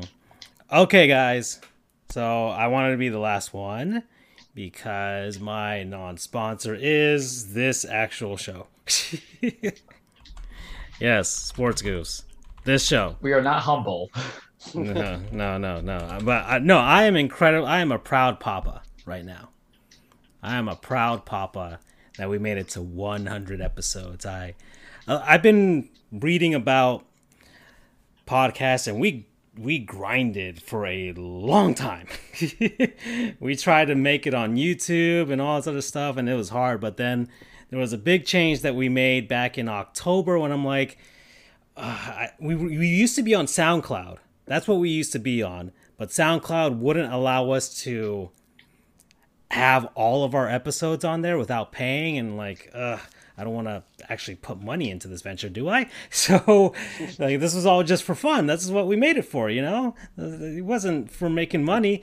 But then I'm like, oh, let me look around. And I heard about another, and I heard about Anchor. Okay, let's put all the things there. And Anchor was like, oh, there's no limits here. You know, just only the limit as far as like how the size of the file for each episode, but no limit to how many episodes you can have. And I'm like, okay, I will spend the next month to convert every single one of our episodes into podcast format. And we had 80 at that point. I'm like, this is going to take a while. So luckily the virus hit and I was able to have time to do all of that. And when all of that happened, when it was starting, it was like, okay, the numbers weren't that high. And I'm like, oh, okay, whatever. You know, kind of used to it by now. But then something hit in December and I showed the guys, like there was a graph. There was a graph that went straight up into the sky, kind of like Dogecoin, which I'm hoping keeps going straight up into the sky. Please go high. I need to become a millionaire in 5 years, please. So yes, that happened. And it was a huge surprise for us. And then it was kind of, it steadied, and now it's consistent as to what it is. And we're trending in the right direction, and we started making money a little bit on the side. We went to Taco Bell to celebrate, you know, like it was delicious. I am happy with the way it gave us a second win, really, because we went through the pandemic where we were just grasping at straws as to what we could talk about when there was nothing else going on. We went through all of that. Like, this show could have ended last year. It really could have. There were points where it could have. But, gosh darn it, we need to keep going for some reason. We were just stubborn. We just let's just keep going. Let's just keep doing it. It was fun. It was fun for us. And now it's become something more. Now it's like, hey, people are knocking on the door. Hey, Andrew's got his spin-off there. Hey, Charles is a wrestling guru now. And so we actually had somebody ask him a question about his wrestling expertise. Like, things have happened, and I don't think it would have happened if we didn't do this show. So opportunities have opened up, and I'm looking forward to what the next 100 could be. And I think we'll get there faster than 3 years, because we did have a long pause, and some pauses here and there, but I think we will have slightly more steady place unless something else happens in this apocalypse that we're having. Who knows? But regardless, I'm a proud papa right now, guys. I am. So as are we all. So as are we all. Yeah, this has been great. And promo code, and there's a driver to deep left field by Castellanos, and it's now a 4-0 ball game. I don't know when I'll put this headset on again. So that's the promo code. We'll probably be in a month or so, yeah? Yeah, we'll be back in a month for sure. We're going to have the fast food draft for sure. That's going to be a fun thing. I hope, Andrew, we need you to smuggle some people in, and let's make it a fun NFL draft. And Doug, you can join us as well if you can. Absolutely. We'll probably be simulcasting as I'm covering the draft for that's right. Yes, and Andrew is, of course, moderator of RCFB. So there you go. Okay. So that's, oh man, this is a long show, guys. This is a long show. If anybody needs to go, what, it's fine. That's okay. But we're not done by any means whatsoever. I do have some other stuff here, guys. I guess something that happened over the weekend that was, I guess, kind of big in sports media was Bally Sports started. Yeah, okay. Bally in the Valley? Yes, Bally Sports, everybody. No more Fox Sports, at least regionally. I think the regular Fox Sports channel, FS1, is still alive, I think, right? Or am I wrong about that? FS1's still alive. Okay. I don't think anybody watches FS1 anyways, but still. No. It was just the regional Fox networks, which they sold. Fox ended up selling to Disney at first, and then Disney sold it to the Sinclair Group. Okay. All right, so that's what happened. So a bunch of what was formerly Fox Sports, most of them transferred over to become Bally Sports, including us down here in Florida with Bally Sports Florida and Bally Sports Sun now. Used to be Fox Sports Sun and Fox Sports Florida, and a long time ago used to be Sports Channel Florida and the Sunshine Network, if anybody remembers that. I remember the Sunshine Network from the 90s. Yeah. That's a callback. That is some ancient stuff right there. Of course, I am the Marlins historian, so I have to remember stuff like that. But okay. What do you guys think? Reviews of Bally Sports so far after, like, what? It's been a week, right? It's been a week now since they made the change. So don't you all start at once? Come on now. I can't comment on it because I haven't watched anything on it. Like I said, I'm stuck to Sling when it comes to any kind of my basic stuff. Mm-hmm. So, I'm limited. I've seen the Twitter feeds Doug, from you, from Jeremy, but that's about it. Doug, I guess you just came onto, I guess, a cable package subscription just now, so you got all of this stuff back. So you hadn't, I guess you hadn't really seen much of Fox Sports lately, but now you see Bally Sports. What do you think of it? I had Fox Sports for exactly one day before we transitioned to the atrocity that is Bally Sports. And first off, let me just pay tribute here. I'm going to play some terrible audio. It may not come through okay, but just pay tribute to the Fox Sports team real quick.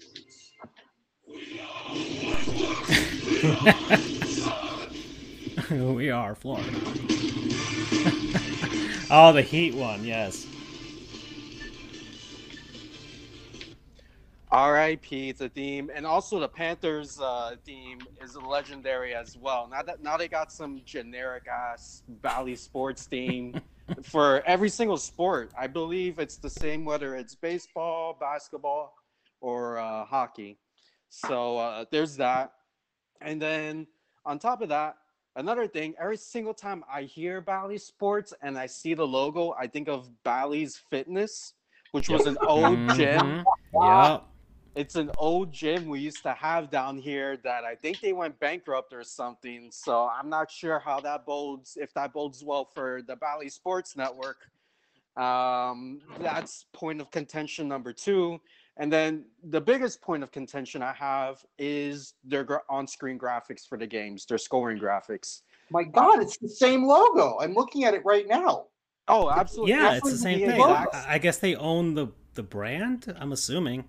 So from what I heard, Sinclair... They used to make arcade cabinets too, or pinball cabinets. Right. They're primarily a casino company, I believe. They're involved in sports gambling and sports betting. So apparently Sinclair, the media group, reached an agreement with Bally's Entertainment for them to brand their name on the regional sports networks. And supposedly, in due time, Bally's wants to introduce betting odds and, betting information into the live broadcast. But their graphics look straight out of 2002.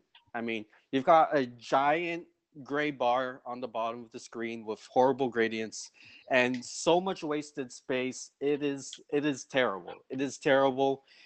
It hurts my eyes. It really hurts my eyes. So, Bally Sports, if you're listening to this, Sinclair Media, if you're listening to this, please reach out to Francisco. Put him in charge, and he'll come up with something a million times better than what you guys came up with. So yeah, not too pleased with the Bally Sports transition. Thankfully, the on-air talent has remained the same. So that's the only saving grace. I'm flattered, Doug. Thank you. I want to get Andrew's opinion because he gave me the I guess the go ahead when we transitioned our look from our old look to our current look. But Andrew, what do you think so far of Bally Sports? Oh boy! Not a fan. Yikes! Okay. Not a fan. Someone mentioned, and I wholeheartedly agree with this, that hockey is not made for a bottom ticker sport. Is not a sport designed for a bottom ticker. Okay. Fox Sports had it in the upper left. I feel that works better because it doesn't obstruct much or any of the view of the game. Because, well, the puck is on the ice. I understand. I think I get what you mean. So and it's not an even bar either. I'm watching the Lightning game right now, so I'm looking right at it. The shot markers jut up, so it's a very discombobulating. Freddie's right. He found a mistake in the sports ticker for this clip of the Heat game. It does say the Atlantic Hawks instead of the Atlanta Hawks. Well, to be fair, they're trash. Good trash with trash. Wait, and also, what are they, Charles? Yeah, they're at that point where it's trash. They're that kind of trash. They're not like trash. They're trash.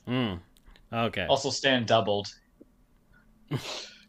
So, oh gosh. Okay. So, yeah, I'm not a huge fan.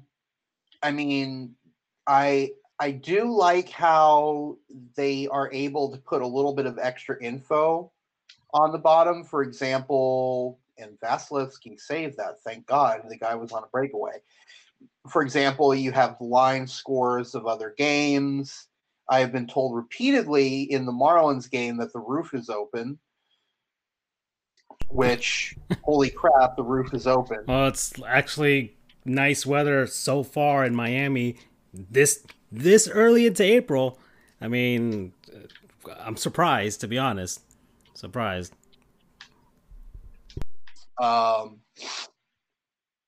So it's got its pluses, it's got its minuses.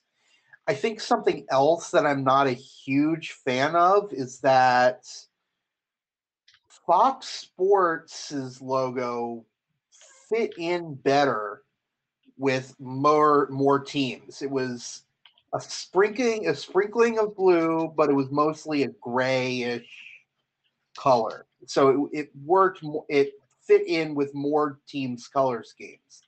But here it's just a bright freaking red.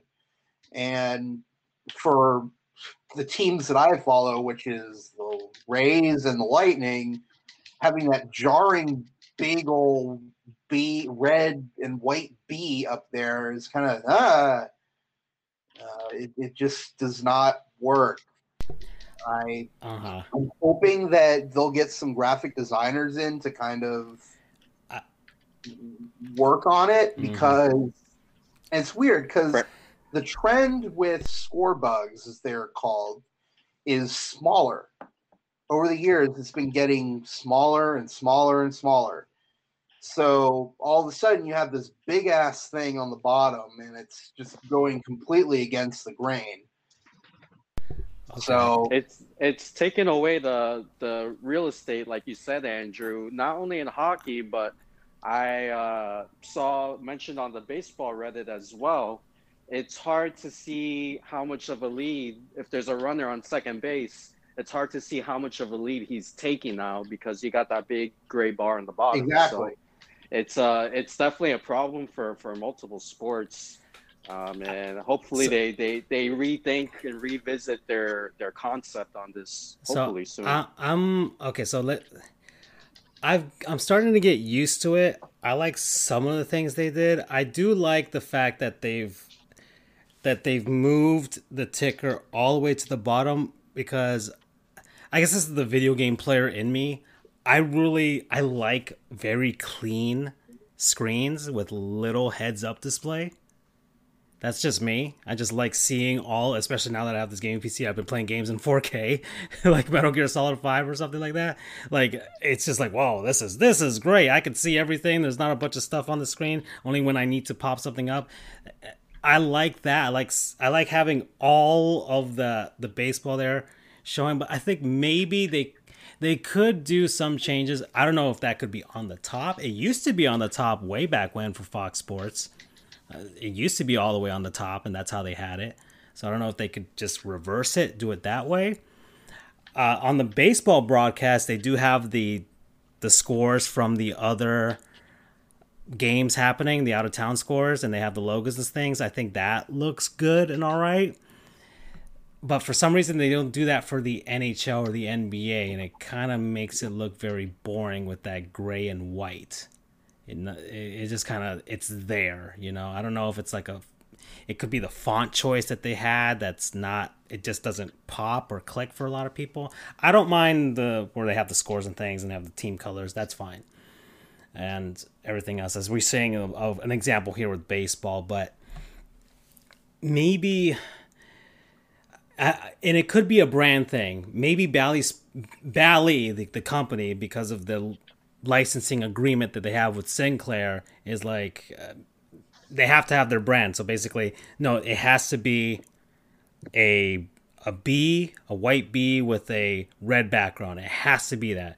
It's nothing else, or vice versa with white and red. You have to have white and red, either that color or the other color. You can't have anything else, and that's a lot of brands have very strict rules about how you use their license.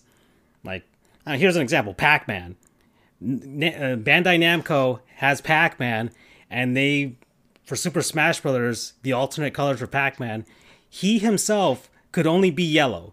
That the official yellow color of Pac-Man that they specifically told Nintendo, you cannot change this shade of yellow. He has to be yellow. Have him wear all kinds of different things, but he himself, his body has to be this exact shade of yellow. And that could be it. That could be what's going on. So they may not have much flexibility with regards to that red and white.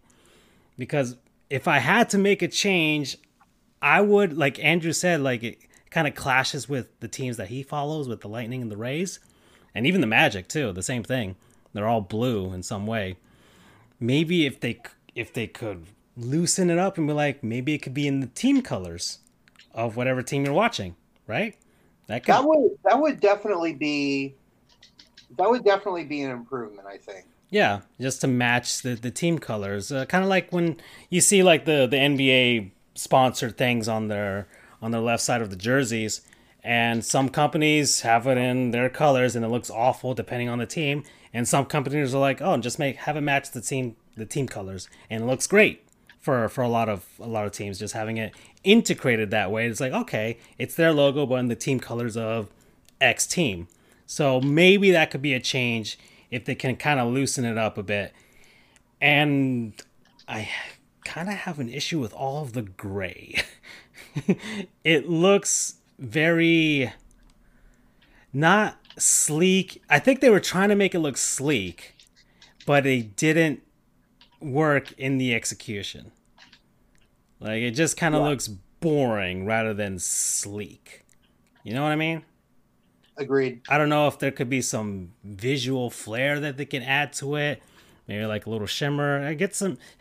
That's what I'm saying. Get some game designers in there because they know how to make a heads-up display, and see if that could work. Maybe something a little flashier. Maybe just have the score and have that B stuff whenever you do want to show it. It kind of just extends out, and then when it's done, it extends back in, and it's just the B right there at the end, and that's where it cuts off.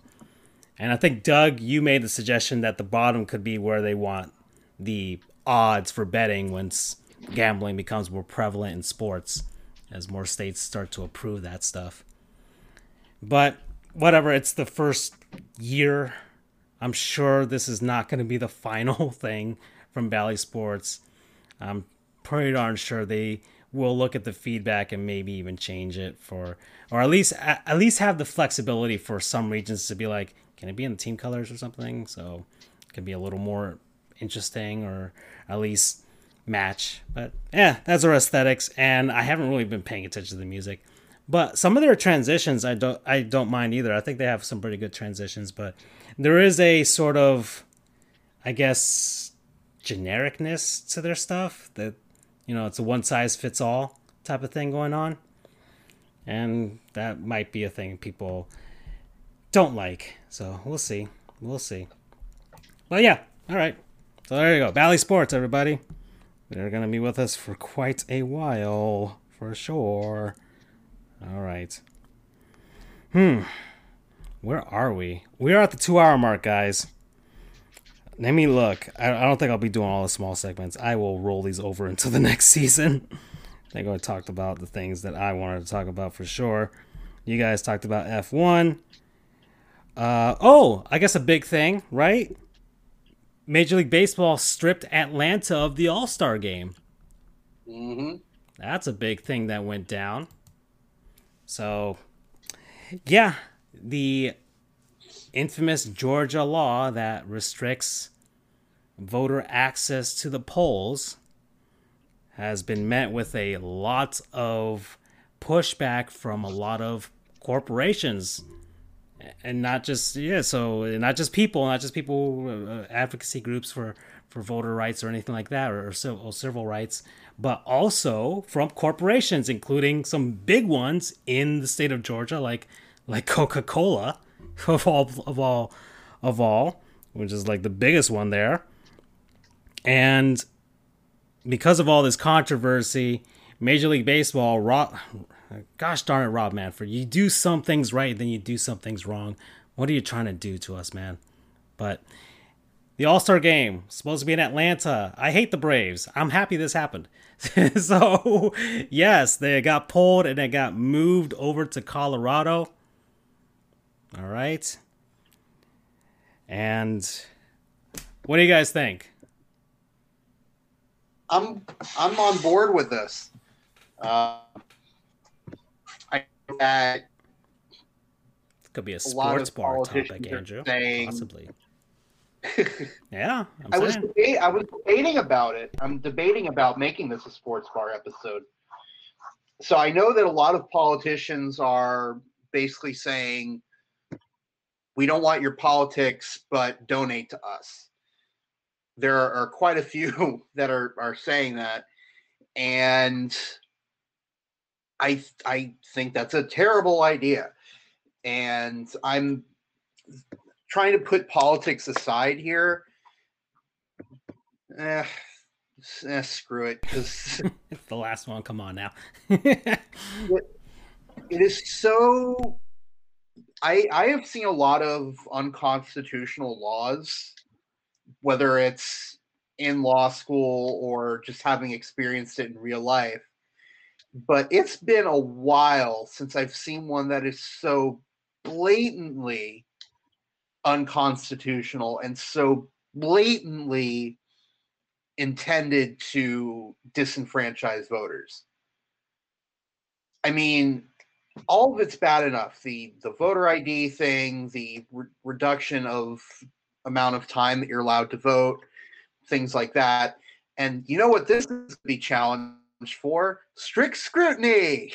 Oh boy. I shudder. I shudder. PTSD. Con law is good too. Actually, out of all the classes we did in law school, that's up there as classes I actually enjoyed and retained. But Jesus, that was my favorite class. It's my favorite subject, my favorite class. That was the only class that I really did well in. But anyway, it is so you're not allowed to give people food and water. Seriously? Come on. That just right there makes it so blatantly the rest of it is blatantly obvious. The rest of it is obvious. That little provision there, which is you can't give people food and water or you will get arrested, is so blatantly an attempt to franchise voters. So it's beyond blatant. So, I mean, you've got movie producers who are saying they will not shoot in Georgia, which is cool. But you have to show the politicians there are going to be repercussions for doing what they did. And this is a big repercussion here. I mean, it's not the end of the world, but it's been shown in the past that if a sports league is willing to remove an event from there, politicians will eventually see the light. And one case that I can think of was the transgender bathroom law in North Carolina, where it was the NCAA decided to remove a tournament round from there. There was what else? Yes, Mississippi. The NCAA said they were going to not allow any of their championship tournaments to be held in Mississippi unless they changed their flag. So it's putting your money where your mouth is. If you're truly about Black Lives Matter, if you're truly about social change, if you're truly about making a difference as a league, as players, this is a no-brainer decision. And I know the Braves are saying, "Oh, it's punishing the people." Hell yeah, it's punishing the people. You know, you got to make a point here. And if it's pissing the people off that they will not have the All-Star game any longer or anything like that, maybe that'll push them to, hey, politicians, maybe this is not such a good idea. Can you, change your mind here? Or it'll, little by little, if you up the pressure on the politicians who did this, something may change. Because again, we try not to talk politics here. I get that. I'm the moral compass of the show, and I try to deviate. I stay away from politics as much as possible. But I think it's a given unless you are totally blind and ignorant, or if you are just blind ignorant, or if you are willfully ignorant. This is totally a voter disenfranchisement law. Yeah, I'm not going to get into that. I will just go into, because of course Twitter is a fantastic place where you can have really intelligent conversations for sure. I don't mean that seriously, guys, but people who are making the argument that this is going to hurt businesses, and yes, it is supposed to. That's what all of this is supposed to be for. They are hurting them. This is the punishment. And people who weren't involved with this are gonna get hurt, and that's also part of the thing. That's part of making the point. But one of the things is, people are saying, well, this is argument. It'll hurt minorities because Atlanta is mostly African American black city. And it is. I've been to Atlanta plenty of times. I like Atlanta. It's a pretty cool town. But I was thinking about this. I'm like, yeah, okay. But the Braves don't play in Atlanta anymore. They play in Cobb County. They don't play in Atlanta.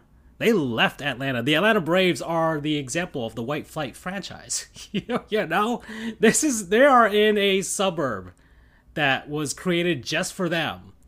So it's not like this thing is taking place in the middle of Atlanta next to the Coca-Cola company. It's not. It's taking place someplace else. So maybe some hotels that were going to get some stuff from Atlanta. Yeah, sure. Yeah, that was going to happen for sure. But this All-Star game was happening in Cobb County, and Cobb County was the one hoping for all this stuff. So that's not an argument that I think is going to fly here, folks. All right, Atlanta. All right, people in Georgia. Yeah. You blew it. You blew it. There you go. That's what it is. Cue the Adam Sandler meme. Okay? So that's all I got to say. I don't want to keep talking about it. Nobody else wants to talk about it? That's it, right? Congratulations, Colorado. I got nothing. The home run derby is going to be fun. All right? Absolutely. I tweeted this. The MLB, Manfred, if you're listening to this, hear me now. Get rid of the humidor for the home run derby. Yes. Humidor, juiced baseballs. Let's do it. Bring back the juiced baseballs. Get rid of the humidor. We want bombs. I want people running for their lives. Stan needs to be in that home run derby. Like, if we're going to be doing that, let's just throw Stan in there, have him hit 550-foot home runs. Because he's going to get hurt, Yes, Doug. that's what the guy's made out of glass. Come on now. Look, it's 7-0. Cole's getting his job, so we're just doing of course it happens on the 100th episode. 7 innings, 4 hits, 0 runs, 13 strikeouts. This man, it's a two-hander. That's what it is. It's a twofer. Stan's going to get hurt. He also did double and get an RBI in there, so, no, Doug. I would love him to get there, because the same we have rejuvenated him, because all people remember is Dean Ruiz anyway at the home run derby, but I can't afford to get him hurt. I'm sorry. Too much at risk. Yeah. Too much at risk. Him or Aaron Judge. What's the rule, Francisco? Has to be healthy by the playoffs. Yeah. We'll see about that. We'll see if he makes it. We will see if he makes it. Oh, another thing. This is another one I just want to talk about. Guys, speaking of HBO Max, Charles. Yes. Space Jam trailer came out. Did you all see it? Yep. Let's get some thoughts on the Ready Player One basketball edition. May I start? So, the last couple of episodes, we've kind of had I know I introduced the top films or top music and everything. The top movie of 1996 was a story about a man named Michael Jordan. You may have heard of him. Well, this was a biography, essentially. It was a documentary. We just didn't see it, where he was losing it. And little did we know until it was revealed months and years later that there was other life, folks. You can't see me. Guess what I'm doing? The meme? Aliens. And we're trying to fight basically for the soul of planet Earth. And one man, technically 3 men. Michael Jordan, Bill Murray, Wayne Knight. 3 brave soldiers. The cast of cartoon characters that we grew up with, which is relevant to a what's up, Doc conversation, fought the Monstars, played by an excellent Danny DeVito, who I don't even think is CGI. I'm saying right now, Danny DeVito, you listening? Follow us on Twitter, FJOJR, Charles the True, Dan Frijoles, Sports Goofs. Doug, what's yours? Is it Dougie Souls or is it a professional one? Doug, no. You live? It's D Soul as in SOUL and an R. Okay. Well, I'm back, speaking of, Yep. he's okay. alive. So speaking of Soul, Space Jam was all Soul. I'm convinced Danny DeVito was actually that straight up alien. That was him without the Hollywood makeup. But anyway, Michael Jordan basically saved our lives, saved our world. Had his talent taken from him. A little bit of motivational juice with Lola and Tweety Bird and Granny and all those other stuff, and poor Daffy. I think Elmo was in there. Pepe Le Pew's not as loved anymore for certain things. It was great. It was foundational. At 31 years old, 32 in August, it still shines my light. Has fantastic soundtracks. Come on in, Slam, and welcome to the jam. Right there. Everybody get up. It's time to jam now. And then I Believe I Can Fly came from that too. And who can forget, when Michael Jordan defied the law of physics and just stretched his hand to get that slam dunk in. And then I get this trailer, which is obviously imagination. It is not a documentary of Michael Jordan. It comes from the fictitious mind of LeBron James, who always has to use his imagination to follow Jordan. Ooh, that bird. It's funny. Doug, you didn't listen last year when LeBron went to Lakers. I said now he's in contention the same level with Jordan. I love that because it's true in my opinion. But we get this trailer, and it just felt wrong on everything. It kind of felt like I've never done ecstasy or LSD, but this is what I feel like if I did all those at one time while watching HBO Max's Looney Tunes, and I just get all colors of the wind. That's a Pocahontas reference. Love that song too. I think that also came out in 1996. Was it 1995? Maybe 1997. I did not like the trailer. I was not crazy about it. LeBron, your acting is bad. One thing for sure I will say, Michael was a better actor than you. Which is weird because he were in a train wreck, but it was all like wooden. I like the idea of, hey, son, you should do this. And LeBron was like, no, but then we're going to get like Don Cheadle going on this whole song and dance. Now villain. Why couldn't he just be Don Cheadle? Why couldn't he just be evil Don Cheadle? Like, why couldn't it be Don Cheadle? Get this out. If you ever seen the Jumanji games, why literally could it not be Don Cheadle voice dubbed by Danny DeVito? Like, give me that. Make it consistent. Said we're gonna give it to the Toonverse and brings up everybody, and Pepe's on in there, and I don't even know because Pepe's weird and I get it, but it's an old time, not a new time. There's some politics involved in that. You guys take it as it is. Lola's back. That's cool. Lola hasn't been, relevant, but I'm just scared a little bit in there because there's a furry craze going on. Anti-craze. I don't know about that stuff. I was not impressed. I have very strong feelings about this, as you can tell. This is like the cash grab. This is for like those young little 6-year-old kids who are like, I'm being like LeBron one day. And then it's not for the 31-year-old man who would, little boy, you can't pay money for the movie. I can. I would have gone. It would have been great if you made a good thing. But Andrew and I talked about this. I will only be, and yeah, there's the NBA players, but yet they're coming in like Cybertron and stuff like that. Somebody looks like a transporter. Damian Lillard's in there. You have the Ready Player One edition. I don't like it. But Andrew and I talked about this. End it with the debate of Michael Jordan has a cameo. Gonna try to dunk on LeBron or vice versa, and we get it to like fade to black. You never know. But this is, I can't show my children this, guys. Space Jam will be there. I will literally play Space Jam during the birth of my child. I'm not even kidding. It's just how it is.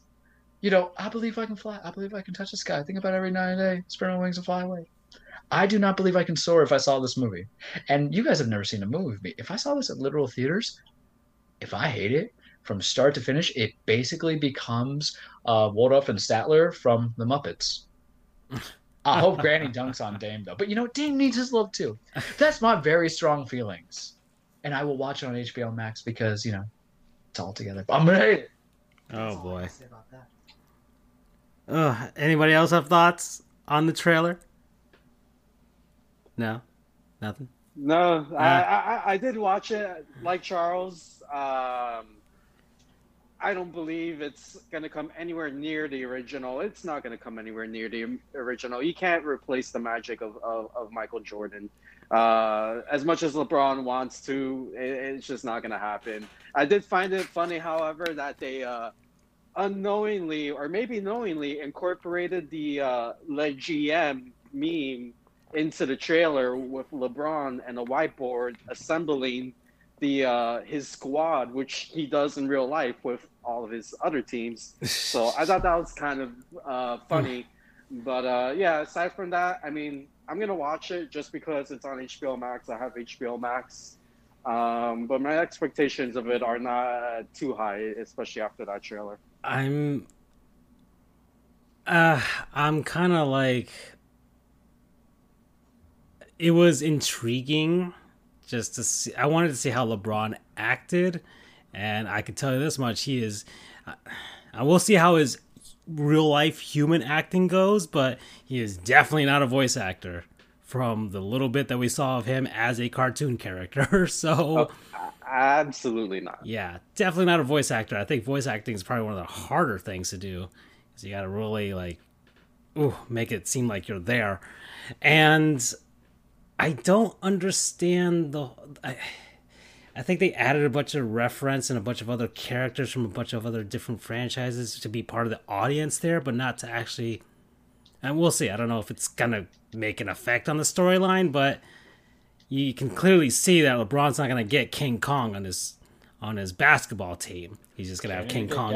It just seems like, okay, they just wanted to make a bunch of references and make their, I don't know, knockoff Ready Player One, I guess, scenes or something with the crowd and everything. And he's in the internet or whatever. Or was it cyberspace? So that's the whole space part of the Space Jam. Wreck-It Ralph?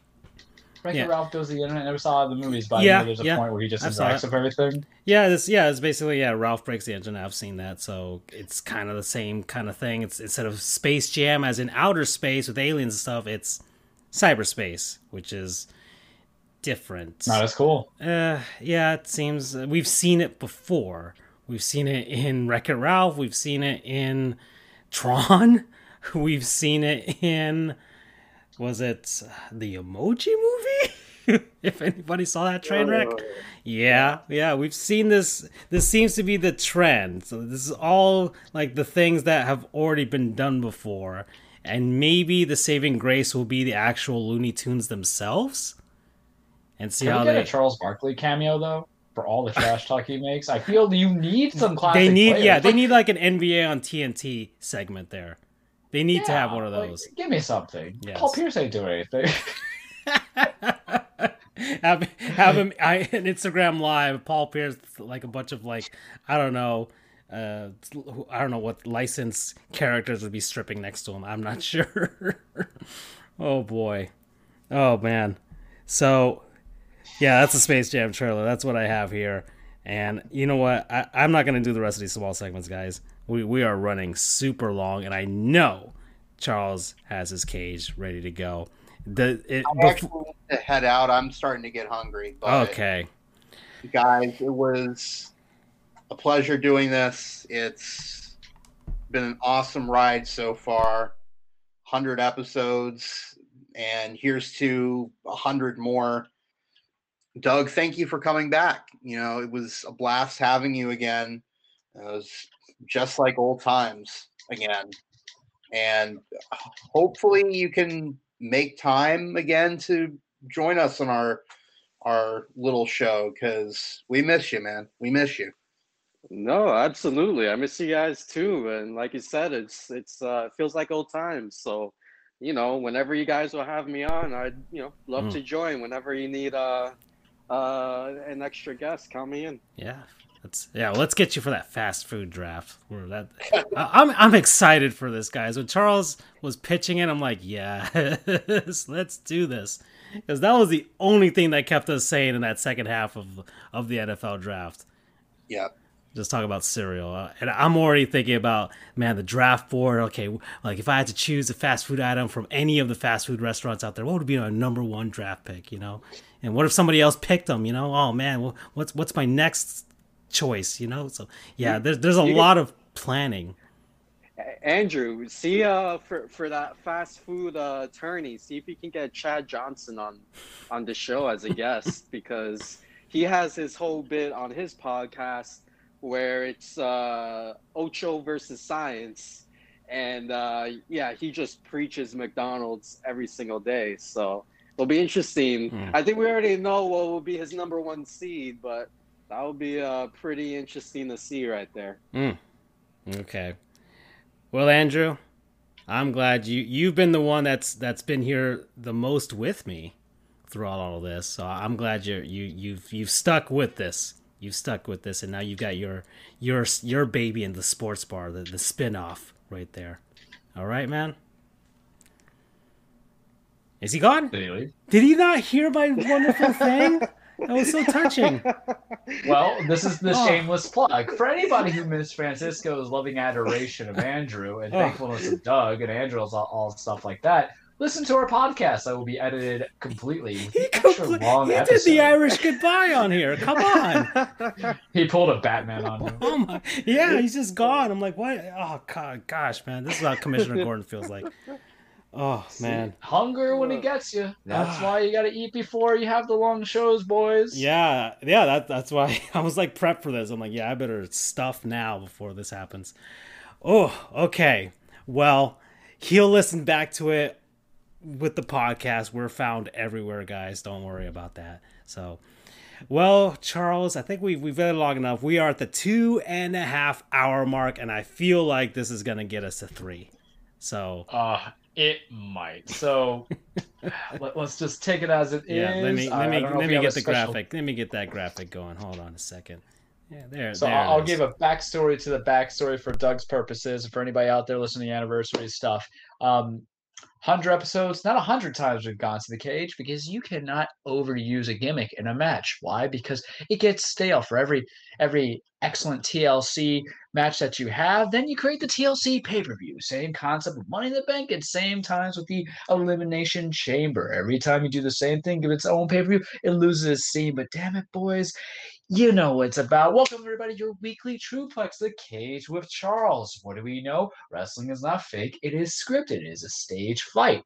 It is a song, it is dance, it is poetry in motion, despite the fact that Billy Graham would fight me in the face and punch me and probably bite my ear to disagree on that. It's about men and women chasing championships, establishing their legacy. It's about men and women wanting to beat the holy hell out of each other. And it's about men and women just trying to do what they can to stay relevant in the very small-minded worlds of wrestling. And I told you guys, this is big. This is big right here. This is super big. And I have, I got 4 pay-per-views. 2 days worth of each pay-per-view, essentially, for NXT Stand Deliver and WrestleMania 35 to go with, ladies and gentlemen. That's a lot of wrestling. It's not even WrestleMania 35. It is WrestleMania 37. You know, I'm just predicting what my age is going to be by the time I'm done with this. But before I go into the dirty details of it, you're going to get a little special bonus. You're going to get a little special bonus about wrestling. Got to give you a quick update about what happened in New Japan Professional Wrestling, because I would be remiss to not take this opportunity that there was a pay-per-view match on Sakura Genesis where a couple titles were defended. Desperado and Kamarani versus Roppongi 3K, Yo and Sho, Junior Tag Team Championships online. Roppongi 3K, they've been champions in the past. They're champions now. Get that out of the way. So we introduced the Bellflower Cat title belt that was held by Kota Ibushi. We all had our points on it. It is the Decepticon logo. Lets everybody know that Kota is not a god. He's a transformer. Well, he defended it against Will Ospreay, because now it is the IWGP World Heavyweight Championship. Boy, you would think that if you want to make a unified title, you would give it all the credibility in the world and have that title be defended multiple times by a successful champion before it is lost. Well, boy, you are wrong. Holy crap. I was not calling it, Francisco and Doug. I was not calling it all that. Will Ospreay. And look at that. He has a punchable face. He has a very punchable face. It's the face of what you want as a heel. And I think I made reference of it in last week's show that if you're going to give it to him, it's all going to lead to Okada. But I think the time was now for Kota to lose it, because there's been some mismatch booking that's going on since they did the double belts. Naito had it. Naito defends against Kenta. Naito loses to Evil. Evil has it. Evil defends against Hirokumu Takahashi. Loses it to Naito back. Naito gets it. Naito defends it. Naito loses to Kota. Now we have this. Kota only defended the title, I believe, maybe twice. Once again, El Desperado. And then now this Sonata. No, he defended against Sonata, I believe, because he was going for the double titles. That was it. So he gets, 2 successful titles. Kota won the championship in January. It has only been 3 months. For all the claims and the criticisms that you have about this title, wouldn't you want to keep it on the guy at least a little bit longer? Maybe till May, because it's not like WWE, who has those main pay-per-views throughout the years, 12 basically, or AEW, who has about 6. And I get putting on Osprey because he now has the Empire, him, Jeff Cobb, Great O'Khan, and the new guy they have, Aaron Henry, or however they say his name. That'll build something. Maybe you get a good stable, but it doesn't work, I feel, because now you got Osprey. But here's the other problem with bad booking. Now, to educate a Goof, booking is how you set the stage and you plan the attack and do the storyline. Bad booking is Kazuka Okada comes out. Hey man, what's up? I want this title shot because Will's like, we have unfinished business. We met at Wrestle Kingdom. You beat me. Side note, they used to be stable mates. They used to be partners in the same faction. So it kind of matters because they had a good match at Wrestle Kingdom. Okada won because Okada is really the true god, not Kota. But now you're like, oh hey, I'm going to challenge you. And then Shingo Takagi, who has been Francisco, my guy that I've been pushing since like late 2020 on to now, the Last of the Dragon here. Basically, big villain final boss vibes. Comes out and says, hey, I beat Okada in the first round of the New Japan Cup. I should get a title shot. But I don't like this idea that we're going to have a title contender and then whoever wins goes against Okada because you know it's going to be Will. You can't have Will just drop into Shingo. Transitional champions doesn't work in New Japan like that. So I don't know what is going on. It's like they're doing WWE stuff. Now bring it to WWE. We're not going to talk about AEW. Guys, it's WrestleMania week. Holy crap. I have to watch pay-per-views tomorrow. I have to watch pay-per-views Thursday. I gotta watch pay-per-views Saturday. I gotta watch pay-per-views Sunday. I think what I'm going to do is I'm going to put WrestleMania all in one day. I think I'm gonna bite the bullet. I think I'm gonna enjoy my Saturday, play Far Cry, do whatever. And I think I'm gonna start my WrestleMania viewing at 3 in the afternoon. Or 1 in the afternoon, because now it's on Peacock. So if you don't have the network now, you didn't go on that sweet deal that I told you about. 4 months for $250 a month for $10, you're a fool. That's on you. That's on you. I can't save you anymore. But it's gonna be on Peacock. Tomorrow is NXT Stand and Deliver. Let's talk about this card because they're doing this for 2 nights. They don't need to, but the thing is, NXT Night 1 on Wednesday is going to be both on USA and on Peacock, so they're doing this for the ratings. So the matches are probably going to be lesser rated, to be honest with you, because why? You're going to have ad breaks. But I'm going to give you the rundown. I'm going to give you predictions. I'm trying my best. So the first night, it's going to be a gauntlet match. Whoever wins that gauntlet match comes in first, second, third, last man standing, basically. Goes against Johnny Gargano for his North American Championship. It's Leon Ruff entering, then Isaiah Scott, then Bronson Reed, then Cameron Grimes, then Dexter Lumis, and then LA Knight. Is that not the dumbest wrestling name? LA Knight. You could have just kept it Eli Drake, but Triple H wants to change some stuff. Okay. Men, you have a couple feuds mixed in there. Leon Ruff and Swerve Scott been going at it. Bronson Reed and LA Knight's been going at it. Cameron Grimes and Dexter Lumis had a strap match a couple takeovers ago. Charles, who do you think? Well, the right guy is probably going to be Dexter Lumis because him and Johnny were already kind of feuding. He stole Austin Theory, basically kidnapped him, which is one of Johnny's goons. But this is the problem is like, I know you had to sell something, but if you give the logical winner, it doesn't necessarily mean I'm going to have a great pay-per-view match because that's all I want. I really want Roddy Strong to be there. I want to see Roddy versus Johnny for North American Championship. Roddy could have lost, but at least give me a good match because she does not even hit boys. Talk about that, boys. But prediction-wise, it's probably going to be Lumis. I think it should really be Bronson Reed because Bronson's already kind of tethering in there. And Bronson Reed's also like 300 pounds, so it gives a different kind of body type and build. Not that Dexter Lumis doesn't deserve it, but his character is basically a serial good guy, like psycho killer good guy. It's very weird. He's basically like Dexter, with a little bit of Dr. Lumis from Halloween. See what WWE did there? They're so original. But that's going to be the night 2 match. I can't even get that prediction, but I would say Dexter wins, and he'll probably beat Johnny. Then we go to the NXT Tag Team Championships. What had happened? Because WWE or Triple H made a makeshift tag match between Finn Balor and Karrion Kross to go against the former champions, Orny Loken and then Danny Burch. Danny hurt his shoulder. It got separated. So they vacated the championship, which made no sense because Pete Dunne was already in there, so you could have freebird it. Whatever. Triple Threat, NXT Championship, MSK, Grizzled Young Veterans, Legado del Fantasma. What you need to know about this, MSK and Grizzled Young Veterans had gone against each other at the Dusty Cup Classic. Remember what was the stipulation, Francisco? Whoever won that got the title shot. Did it go to MSK? Yes. Did they get that title shot? Obviously not. They didn't get it immediately. They did a kayfabe injury. Now it's hurt. Who do I want to win? Legado del Fantasma. Why? Because they got the pure lucha libre drip, man. I rolled my R perfectly. Of course, the only time I can do it, the only time my inner Hispanicness comes out, where my ancestors are like, "Hey, man, we got you. You're Carlos now. You're not Charles." Is when I'm talking about that lucha libre. I've been watching some AAA stuff. It's weird. The lucha libre down in Mexico, but give it to them. Let them win it because you also have the cruiserweight champion doing what he can with Santos Escobar. We'll talk about that in a second. Then we're going to NXT United King Championship, Walter versus Tommaso. I mean, if this was an OnlyFans, there might be a member popped out right now. I'm excited for this match. You have Walter, who's this big Austrian brute of a man. Unfortunately, he just kind of looks like a big beefy boy on the main roster, but he can wrestle. He is good, and there is sound in my background. There we go. Let me just shut off ESPN. And he is just such a technically good wrestler. He had an excellent match with Pete Dunne. He's had an excellent match with who's the part of Mustache Man, Big Strong Boy. What's his name? Because he hasn't done anything, it's gonna bother me. He was the first UK champion. Regardless, we'll talk about that in a moment. Tyler Bate. But so Tommaso Ciampa, Mr. NXT, essentially, besides Johnny Gargano, I think it's just going to be a good beat them up match. There's also the whole concept of Timothy Thatcher when he comes back, because I think he might have had the virus. They haven't testified to it or spoken about it. They kept it very silent.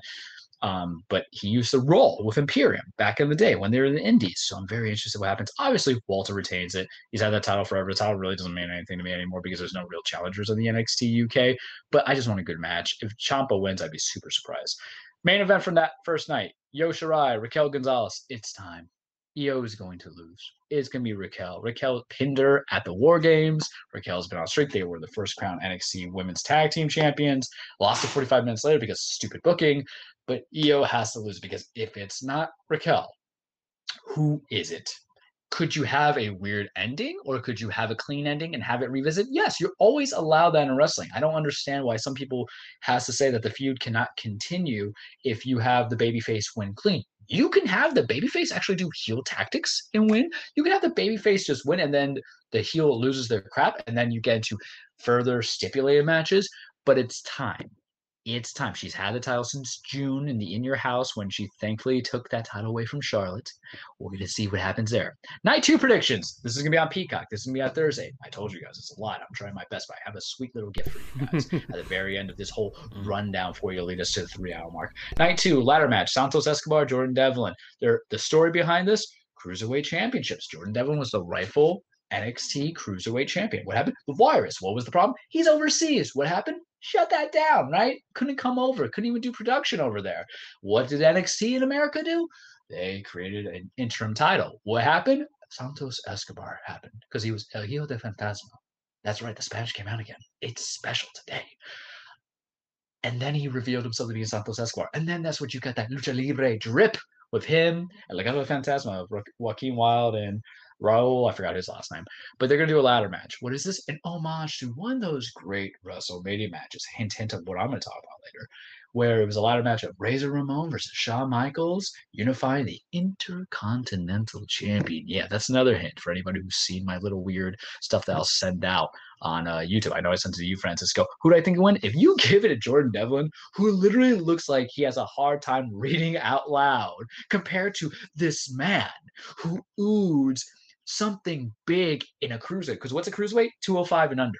What has Vince always done bad at? Making you care about cruiserweights. What has Vince McMahon done? Nothing to that. What has Triple H done for that? Made me care. Because what was Santos Escobar doing before he was defending his title? He was fighting Karrion Kross, that big mofo who scares the holy crap out of me. And I loved it. So I'll be very sad, Triple H, if Jordan Devlin wins. Jordan Devlin doesn't need that. He can go win the UK championship. I don't care about that. Women's Tag Team Championship, Shotzi Blackheart, Ember Moon versus The Way, consisting of Indy Hartwell and Johnny Gargano's wife. The name's leaving me now because I'm like so excited and my soul's at Candice LeRae. I don't care. The match should be fine, but they've wrestled before, and this is the problem. When you get a lot of rinse and repeat, you get rinse and repeat, right? The grease don't stay on the knuckles if you properly wash it with Dawn, kids. That's the situation there. I expect it to just be a filler match, but it's on night 2, no pay-per-views. Okay. I actually like that. I'm going to steal that for any reference in life. Oh my God. I've never heard that before. That's because no one's said but me, so you're welcome. Dawn is good. It helps clean duckies. Buy stuff. Don't pollute the rivers. Don't pollute the oceans. Ducks are cool, man. They're cute.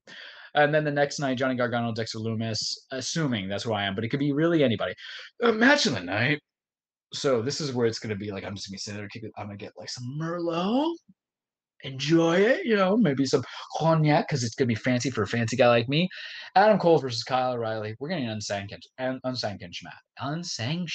What does that mean? Anything goes, buddy.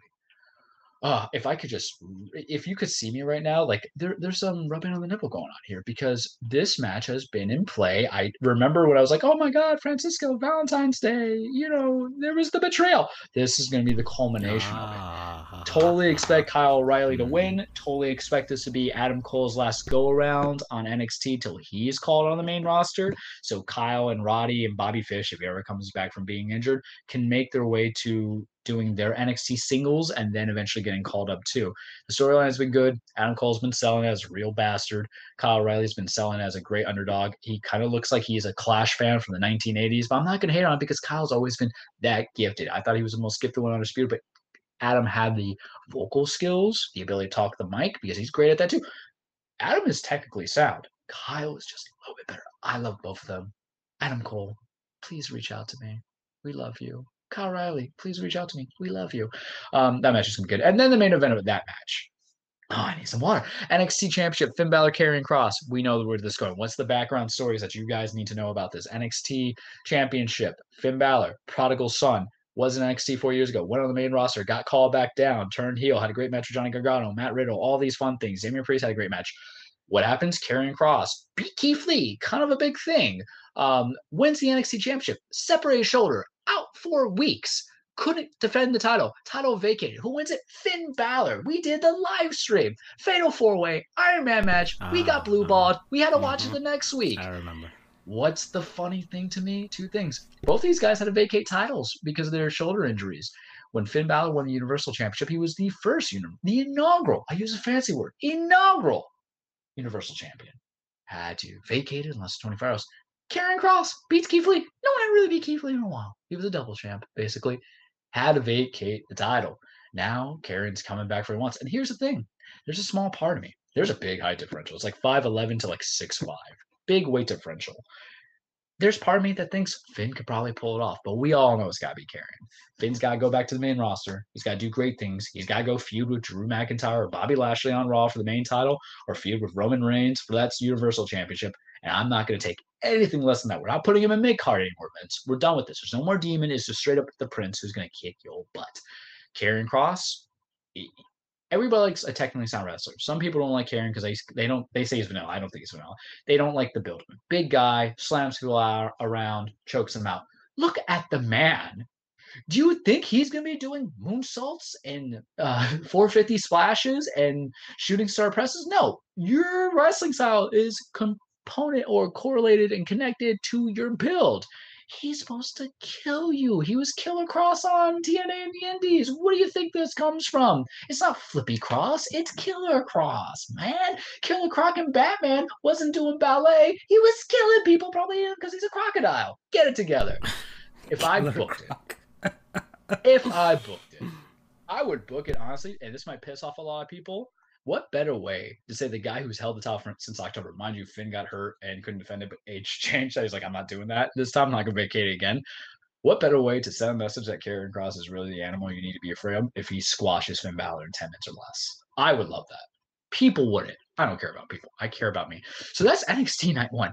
Whew, boy, it's crazy, right? Now we're going to WrestleMania and Raymond James, where they have fans. Right now they're doing the Hall of Fame induction for 2020 and 2021. Don't care about that. Yep, it's on our Twitter page since we follow the wrestling promos, and it's like, WWE Live is with the Hall of Fame induction. Oh, okay. Yeah, it's all pats on the back anyway, It all comes in. There's some stuff I like, some stuff I don't like, but there's some people who are never going to really get into the Hall of Fame. Owen Hart, Chris Benoit, a lot of controversy there that probably should be in there. And it's just all political. It's also festivities. And it does mean something to the wrestlers. As a fan, it doesn't, because I don't need him to be in the Hall of Fame for validation. It's not like NFL stuff, right? Where you have players who will have a ring but not get into the Hall of Fame, or vice versa in the Hall of Fame but they don't have the ring.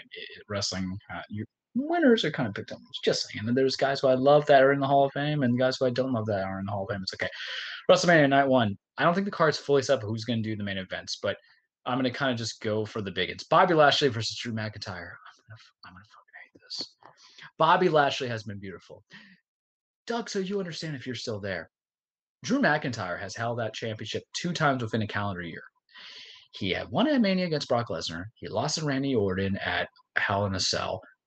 Gets it back so they could just give Drew McIntyre versus Roman Reigns at Survivor Series, to which he had lost. So it doesn't mean anything at that point, right?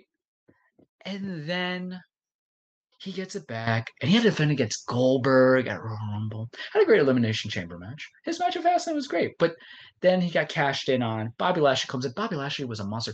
Francisco, here's a fun stat for you. Bobby Lashley had not been pinned since he won the United States Championship, and when he did lose the title, he was not the person who was pinned. It was John Morrison. So you build this champion, and then what happened? They broke up the Hurt Business. They broke up his squad.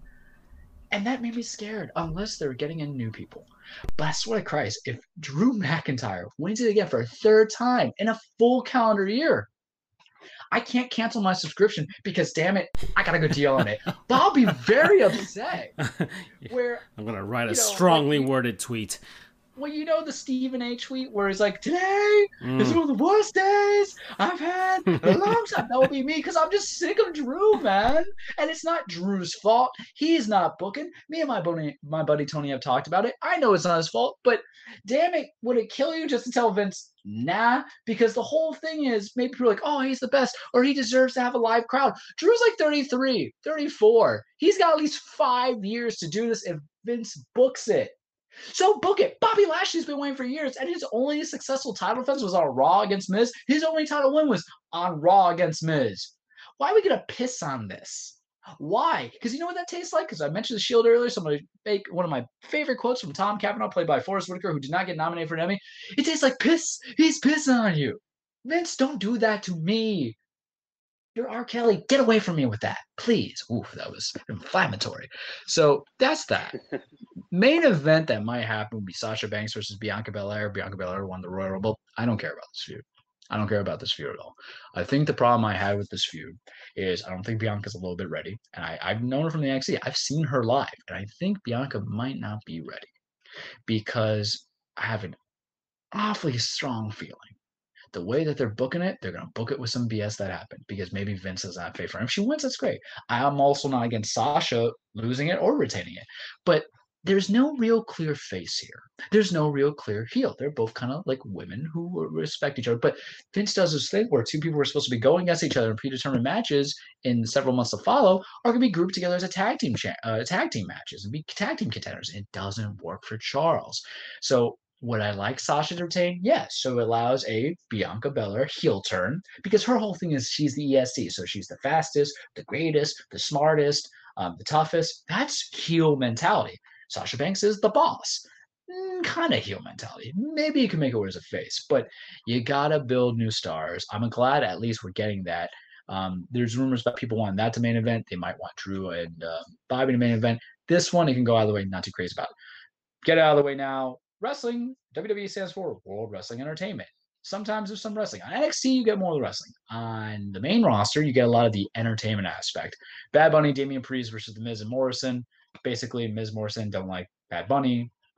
He's grown on me. Booker T is stuck in my head. I don't know what Chamba means. Maybe I'll figure out one day what Chamba, whatever it is. You see, my Spanish ancestors left me because Bad Bunny doesn't have the lucha libre drip that Santos Escobar and Legado de Fantasma has. But lately, I guess they just kind of like vandalized his $3.6 million Bugatti. I don't care about that match. Good for Damian Priest. Love you. You're great. Cesaro versus Seth Rollins. Night 1. Oh, that's going to be good. You give me 20 minutes of that. They have history. They've wrestled against each other with the bar and the Shield and all that stuff. But Seth Rollins has the best suits. Can I get his tailor game? Because I went to court today in all navy. Looking like, beautiful. Loved it. Luscious blue, right? Royal blue, navy blue. Seth comes in last Friday. Bring this man's suit, if you can, Francisco, up. If this thing that looks like Easter egg pebbles, and only he and he alone was able to pull this off. I don't think Cesaro wins. I'm making that bold prediction because the whole thing about Cesaro is he'll never have his moment. He's not number one guy. He's not whatever. And the fans love him. I like Cesaro. He's a talent. We know it. But I know Vince, man. Vince always has to kind of break your heart. Not everything could be feel good. Last year was feel, or 2 years ago, Kofi Mania was feel good. I don't think this stuff's going to be feel good. But would I like Cesaro to win? Yes. But if it leads to him going against Roman at a throwaway Universal title match out there, look at that suit. My God. It's like Purple Haze by Jimi Hendrix was just drawn. Well, then. That's a new kind of drip. Mm-hmm. That's drip Rollins. Indeed. Right, I aspire to it. Even the shoe game's good. I can't contest into it. I can't even wear a maroon shirt. This guy ends up doing that. It's fantastic. I think Seth wins, and I think it messes with everybody. You want the feel-good story, but what matters about being a good heel? Having the heat. And what better way to get heat is to just destroy the fans' dreams. They'll be there for live, and then they're going to boo Seth to hell when Cesaro loses. I think it's good booking. Cesaro wants to win, but the better guy's got to win. Raw Tag Team Championship. New Day versus AJ Styles versus Almost doesn't go either way. I like the fact that the New Day's on there, and at least AJ has it. Almost is this big old man who's like 7 foot, hasn't wrestled yet. It's very much like Shawn Michaels and Diesel. Keep this short. No, I'm actually going to call AJ winning. And it will be kind of like a farce, AJ and Almost, because New Day is just kind of there to transition. Shane McMahon versus Braun Strowman. I hate this match. I hate everything about it. I hate the fact that I have to have a McMahon in my Mania. I'm never a big fan of having McMahon in my Mania. Really, this is all we can get for Strowman. They have history that could have gone on, and the whole thing has been about, he basically, you're stupid, Braun, and you should know that you're stupid. Haha, and I hate stupid people. That's literally kind of like what it comes to. The only thing that came out of it is like they're putting a choo-choo on Strowman's like whole thing, like choo-choo, because he's the Strowman Express. Oh, he'd getting destroyed. But I'm not crazy about it, man. So I don't really care. Braun's gonna win because anything that happened there. Yeah. Anything but that would kill his credibility as a wrestler. To lose to Shane McMahon is a sin. Now we go to night 2. This is because remember, night 1's also not that big of a card, so that's why I'm like, screw it. I'll just watch it during Sunday and I'll just do work. Night 2, we're gonna save the best for last. But Asuka versus Rhea Ripley. There's no real story. Rhea just got called up. She was in the Rumble. She was number 2, the second last person eliminated, or she was technically the last person eliminated. She was not the last person to win. It was just Bianca. But it's going to be her versus Asuka. It can go either way. I really would like Asuka winning it, but it's probably going to be Rhea because she's shiny and new. She was on last year's WrestleMania. She tapped out to Charlotte. Okay. Fiend versus Bray. Can't speak. Fiend, Bray Wyatt versus Randy Orton. We're finally getting the conclusion, bud. We're getting the conclusion of stuff that's been happening since, TLC in December when the Fiend was lit on fire. Fiend's back. Randy's around. I don't know if they're going to do this as a normal match or a cinematic match. Cinematic match meaning there's all those bells and whistles. I think last year's Boneyard match, which was fantastic. Hint, hint. If you did a regular match, this is how I would book it. Randy tries like the RKO the Fiend immediately. Fiend kicks out at 1. Not even a kick out. Randy tries again. Kick out. Again, kick out. Like 5 RKOs. Can't even get a 1 count. Mandible Claw. Sister Abigail. Done. Kill it. 5-minute squash match because the Fiend is a demonic soul that is here for utter bend destruction, and it just came back from literally dying. It should not be 15 minutes. It should not be 20 minutes. It shouldn't even be cinematic, in my opinion. Have him murder Randy within 5 minutes. And I think that sets the tone to take the Fiend. Credible. I think that puts time for Randy to take off, come back by SummerSlam, go from there. Intercontinental Championship, Big E versus Apollo Crews. I hate this match. I'm going to tell you why I hate this match. The Fastlane match was botched, but Apollo has challenged Big E like 3 times. And he has lost clean 3 times. So why are we having this again? Just so we can get the title off of E to put on Cruz, to possibly put E in the Universal Championship way? There's a simpler way of doing this. Multi-man match. Whoever is pinned wouldn't be Big E. You could just have it be Apollo. And then Apollo and Big E can have one more match where he's like, you didn't really pin me. And then he can beat Big E by any nefarious means that's out there, another big word. And then he can go for Russell Roman. Instead, I have to get this again? And their match at Fastlane wasn't even good. It was bad. I mean, I like that Big E was coming up, but it was just this last minute, okay, and I know it was a botch, allegedly, but I'm just not invested anymore because to be a credible challenger, you have to actually get credible wins. And every opportunity that you have is a loss. It's the equivalent being the Dodgers going against Houston and going to the World Series against Boston and always being there, but not winning. This time there's no cheating involved. There was cheating involved. But especially if you, Boston, how dare you hire Alex Cora? Not crazy about that match. Kevin Owens versus Sami Zayn, give this into my veins. Sammy is like insane with this whole conspiracy theory stuff. They brought in Logan Paul. I don't know if about him, but I know I'm supposed to hate him, so I just hate him. I love me some Kevin Owens. They need to do something. These guys have been their friends for like 20 years since they were kids. They wrestle around. They had good feuds at NXT. They have excellent matches. Watch their payback match. I wish I could give you a hint on that, but it's just so good. Watch on WWE Network or on Peacock if we have international listeners. Do I expect Kevin Owens to win? Yes. Do I think Sammy should win? Absolutely, because the gifs of him dancing on Twitter has been fantastic. Because he saw Logan Paul, he was just doing this weird dance, and I absolutely love him. He's a precious gift. Riddle versus Sheamus, United States Championship. I think Riddle wins, but it could be Sheamus too. But if you give it to Sheamus, it doesn't mean anything. And then for the main event, we talked about betting last week. If this was what DraftKings was going to do, this is where we can get to. I do not know. Who wins this, Francisco? Maybe Doug. Doug might left, but we love you, Doug. You're a great follow, Doug. Thank you for being around. It would be. Still here. Oh, he's still here. Oh my God. Okay, hi. I'm so nervous. Roman Reigns, Edge, Daniel Bryan, triple threat match. You know what that means? It's all legal. Roman doesn't have to get pinned. He doesn't have to submit. Edge has become the ultimate opportunist again. He's the radar superstar. He's the tweener. Daniel Bryan's the real bad guy to me because Edge had to earn that all. And Bryan's like, I want a match. So you're just going to like boast your chest in here? All right, calm down here, Zach Morris, with your white Anglo-Saxon preppiness coming in there demanding, wait till you hear from my father, Draco Malfoy. We don't want none of that. That's right, put 2 pop culture references on you. I'm looking forward to this match. I think they needed the triple threat because Edge probably wasn't ready. I've talked to you about that since the Rumble. I'm perfectly fine with it being Daniel Bryan because he's excellent. He should always be on my Mania. I don't know who wins. It really should be Roman. I'll put down the money that it will be Roman because I think we can push Edge and Daniel to be of their own, feuding together without that title involved. And you might say, well, Charles, what are we going to do with like Roman for Backlash or for Money in the Bank? Well, that's where the Cesaro win comes in. If you do put it in, you put in Cesaro and Roman, you have a one-off because some pay-per-views don't need 5-month feuds to build into. We just build it all organically. But I'm excited for this. I think it's going to be a good story outside the ring that they bring in. I think it's going to be a good story in the ring. We're going to see Edge really kind of contain himself, build into it, snap a little bit. We see Daniel Bryan maybe doing some nefarious stuff himself. Everything's legal. Jey Uso's can come in. I think Jimmy Uso is also coming back too. That's right. There's a twin. There's another Uso. That's the bloodline. Head of the table has always kind of extra seats around the table. Brings in back the other Uso. Maybe he interferes, takes care of both of them, whatever. It's going to fit. It's going to work. I'll have fun with it. And that's almost what I have for you guys in case on WrestleMania. But I'm going to give you 5 WrestleMania matches that are my favorites that I watch because typically what I do month in and month out is I always, especially during WrestleMania season, and it's of no order of importance, but I figure this is a thing. If I had to get you guys into like watching Mania and stuff on Peacock or if you're international on the network or you just want to go on YouTube and see some stuff there, matches I have watched that I have enjoyed personally coming into it. And this was kind of hard to go because I had to kind of eliminate 2 people the same match, but then I want to, so I'm going to combine it. So it's really going to be 6-month combined one. First and foremost, a lot of it's going to have Shawn Michaels, but you got to watch Shawn Michaels versus Kurt Angle. That stuff at WrestleMania was just chef's kiss coming into it. Kurt was just a straight up wrestling machine. I'm trying to get what exact WrestleMania coming into it because, of course, I don't write these things down. He was a wrestling machine. He was fantastic. He's retired now. Shawn kind of had that late career resurgence. I won't spoil any predictions or who won and everything like that, but I thoroughly enjoyed it. It was a great match. Kurt was probably the best mat wrestler aside from Benoit and Brett, I would say.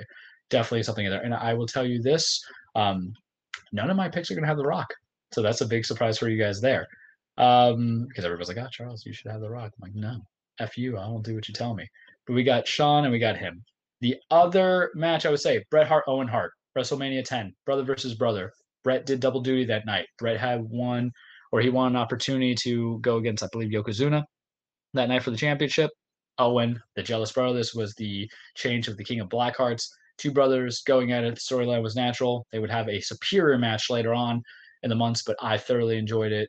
I always liked Owen a little bit more than Bret, but I respect Bret too. Bret's fantastic. We admit it. He's the excellence of execution. Best there is, the best there was, the best there ever will be. Ricky the Dragon Steamboat, Macho Man Randy Savage, WrestleMania 3 as a number 3 listing towards it. Intercontinental Championship, fantastic. Ricky the Dragon Steamboat was always underrated. I love me some Macho Man. You know, it's one of the best. It's where the cream of the crop promo comes from. The cream of the crop. No one does it better.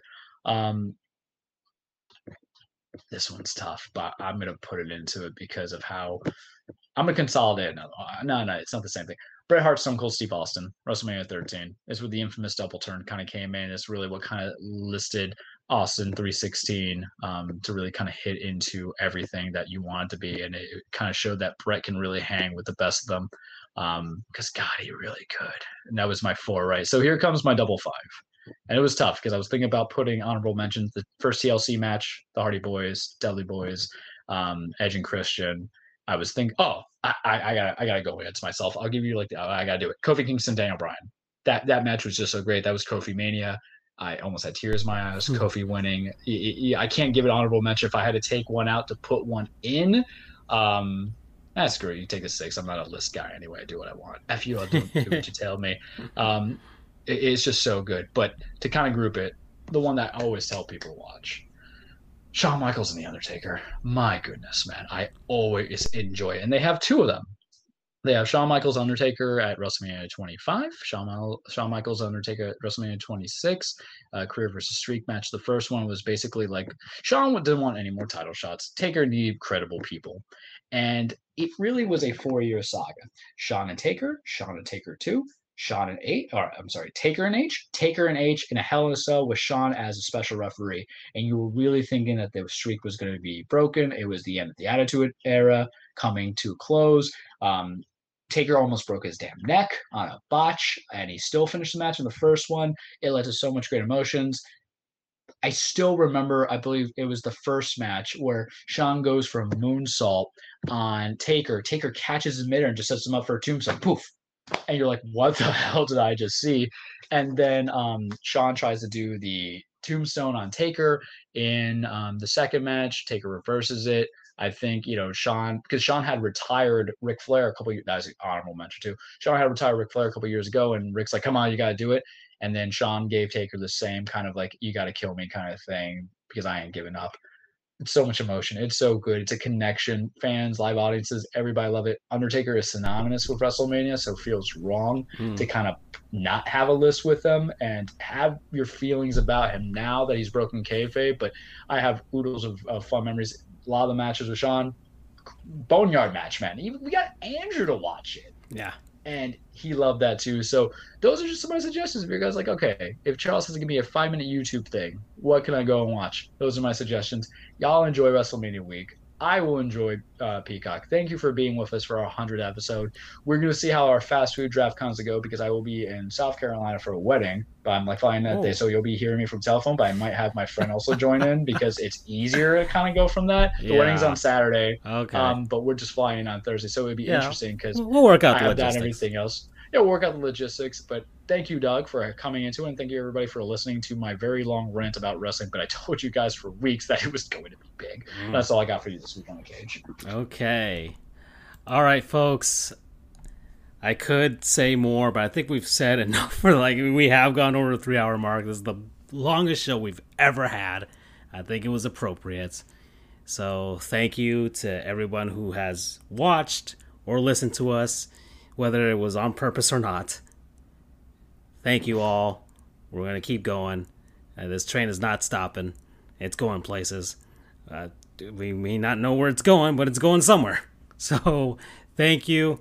And we'll see you all in a few weeks, actually. So we're going to take a break. So enjoy our past episodes. I'll probably make some compilations of our past non-sponsors like I did last time we had a break. Just to keep us alive, have us in our memories. We don't go away. We're like Sephiroth and Cloud. We don't go away. We'll never be a memory. Bye-bye, everybody.